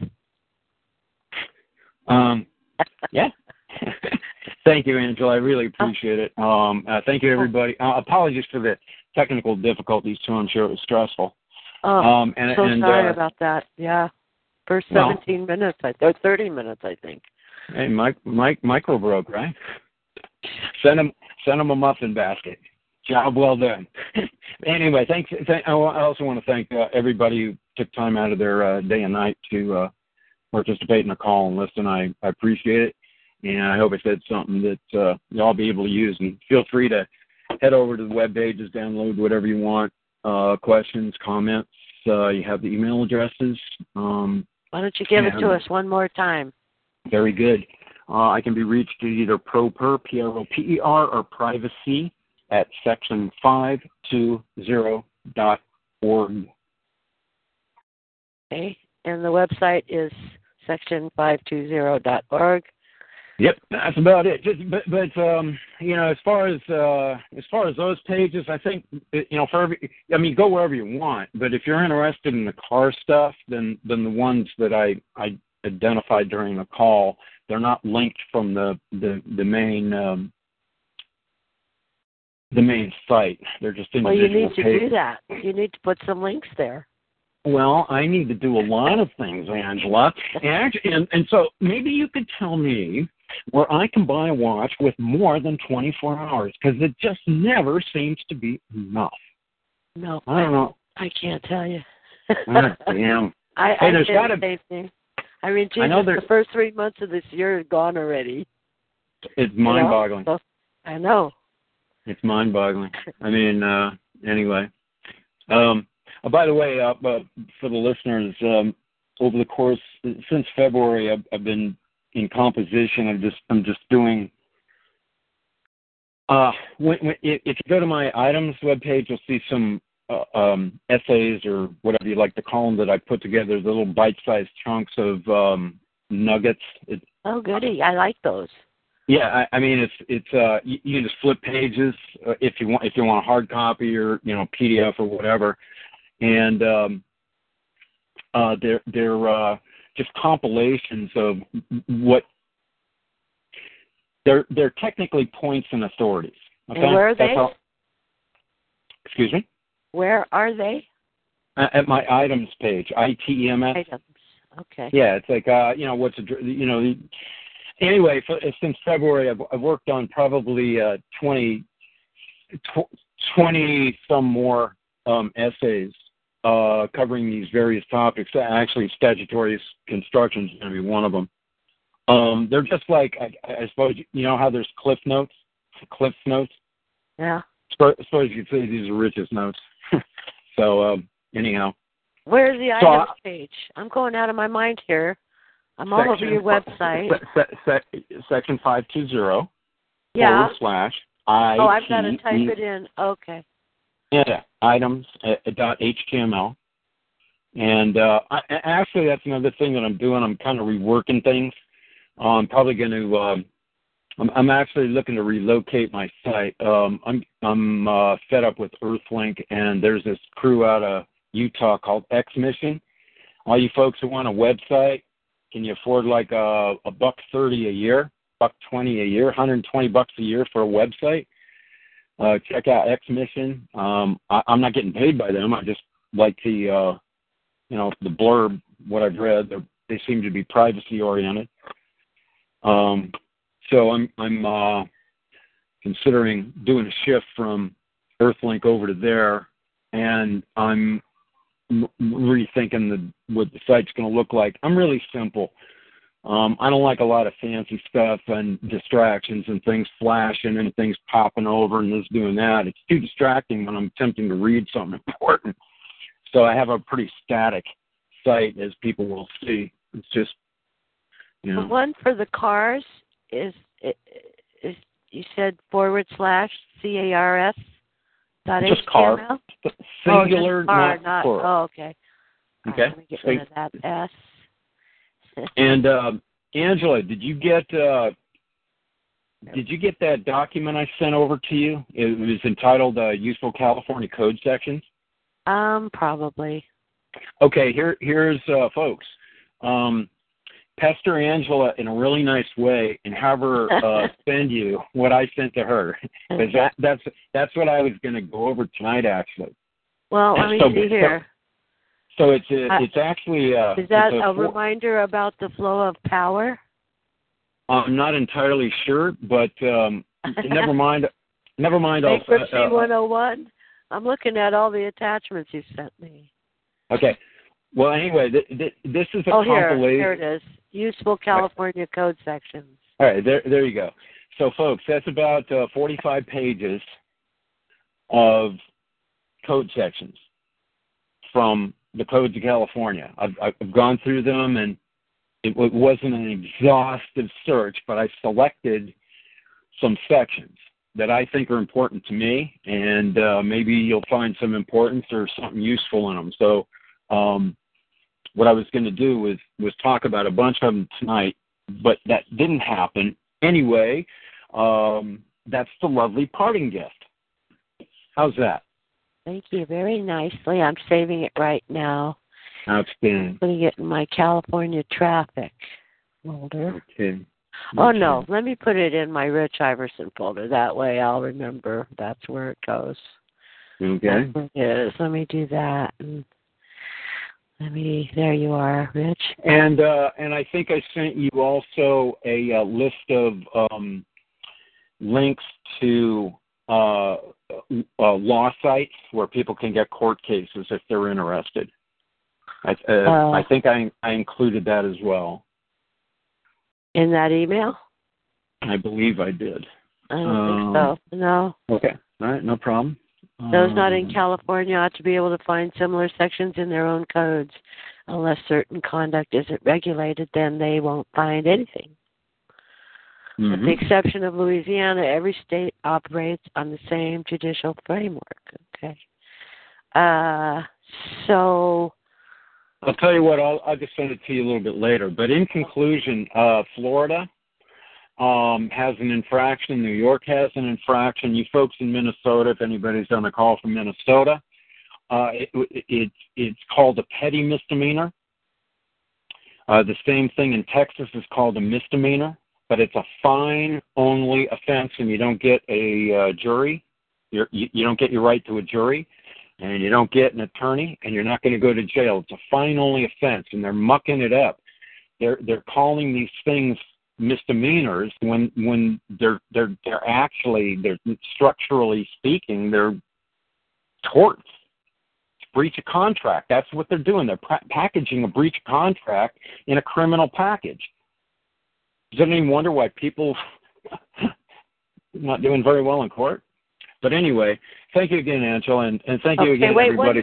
So we forgot to mention is your talk show. You have a talk show call, 139509, right? Oh yes. If you go to section 520, I don't know what it is. If you go to section 520 at talk show, okay. It's there. I just put the link in the chat window. So. Oh, okay, cool. Yeah. But do you do it regularly on Tuesdays or what? Well, yeah, it depends. When the first time I did it, I happened to launch on the night of a Republican debate, so nobody showed up. Oh. And then the second week, it happened to fall on a World Series day, and so it's kind of intermittent. I mean, if one or two shows up, what I'll typically do is I'll just do a personal thing, and I won't do a public recording because I want to respect people's confidentiality. But if like 4, 5, 6, 7 people show up, then I'll do something a bit more formal and I'll record it. But yeah, and I typically send out notification about 11 noonish on Tuesday. But I've been doing it for a few months. And if you go to that TalkShoe site, there's at least 12 hours of me talking about all this stuff. And I think that you'll have a nice leg up on the competition. Those of you folks who are studying and doing this stuff. My approach is letting them know what their rules are. And if they don't comply, well, we'll take it from there. But I'm not paying anybody who doesn't work. I don't work, I don't eat.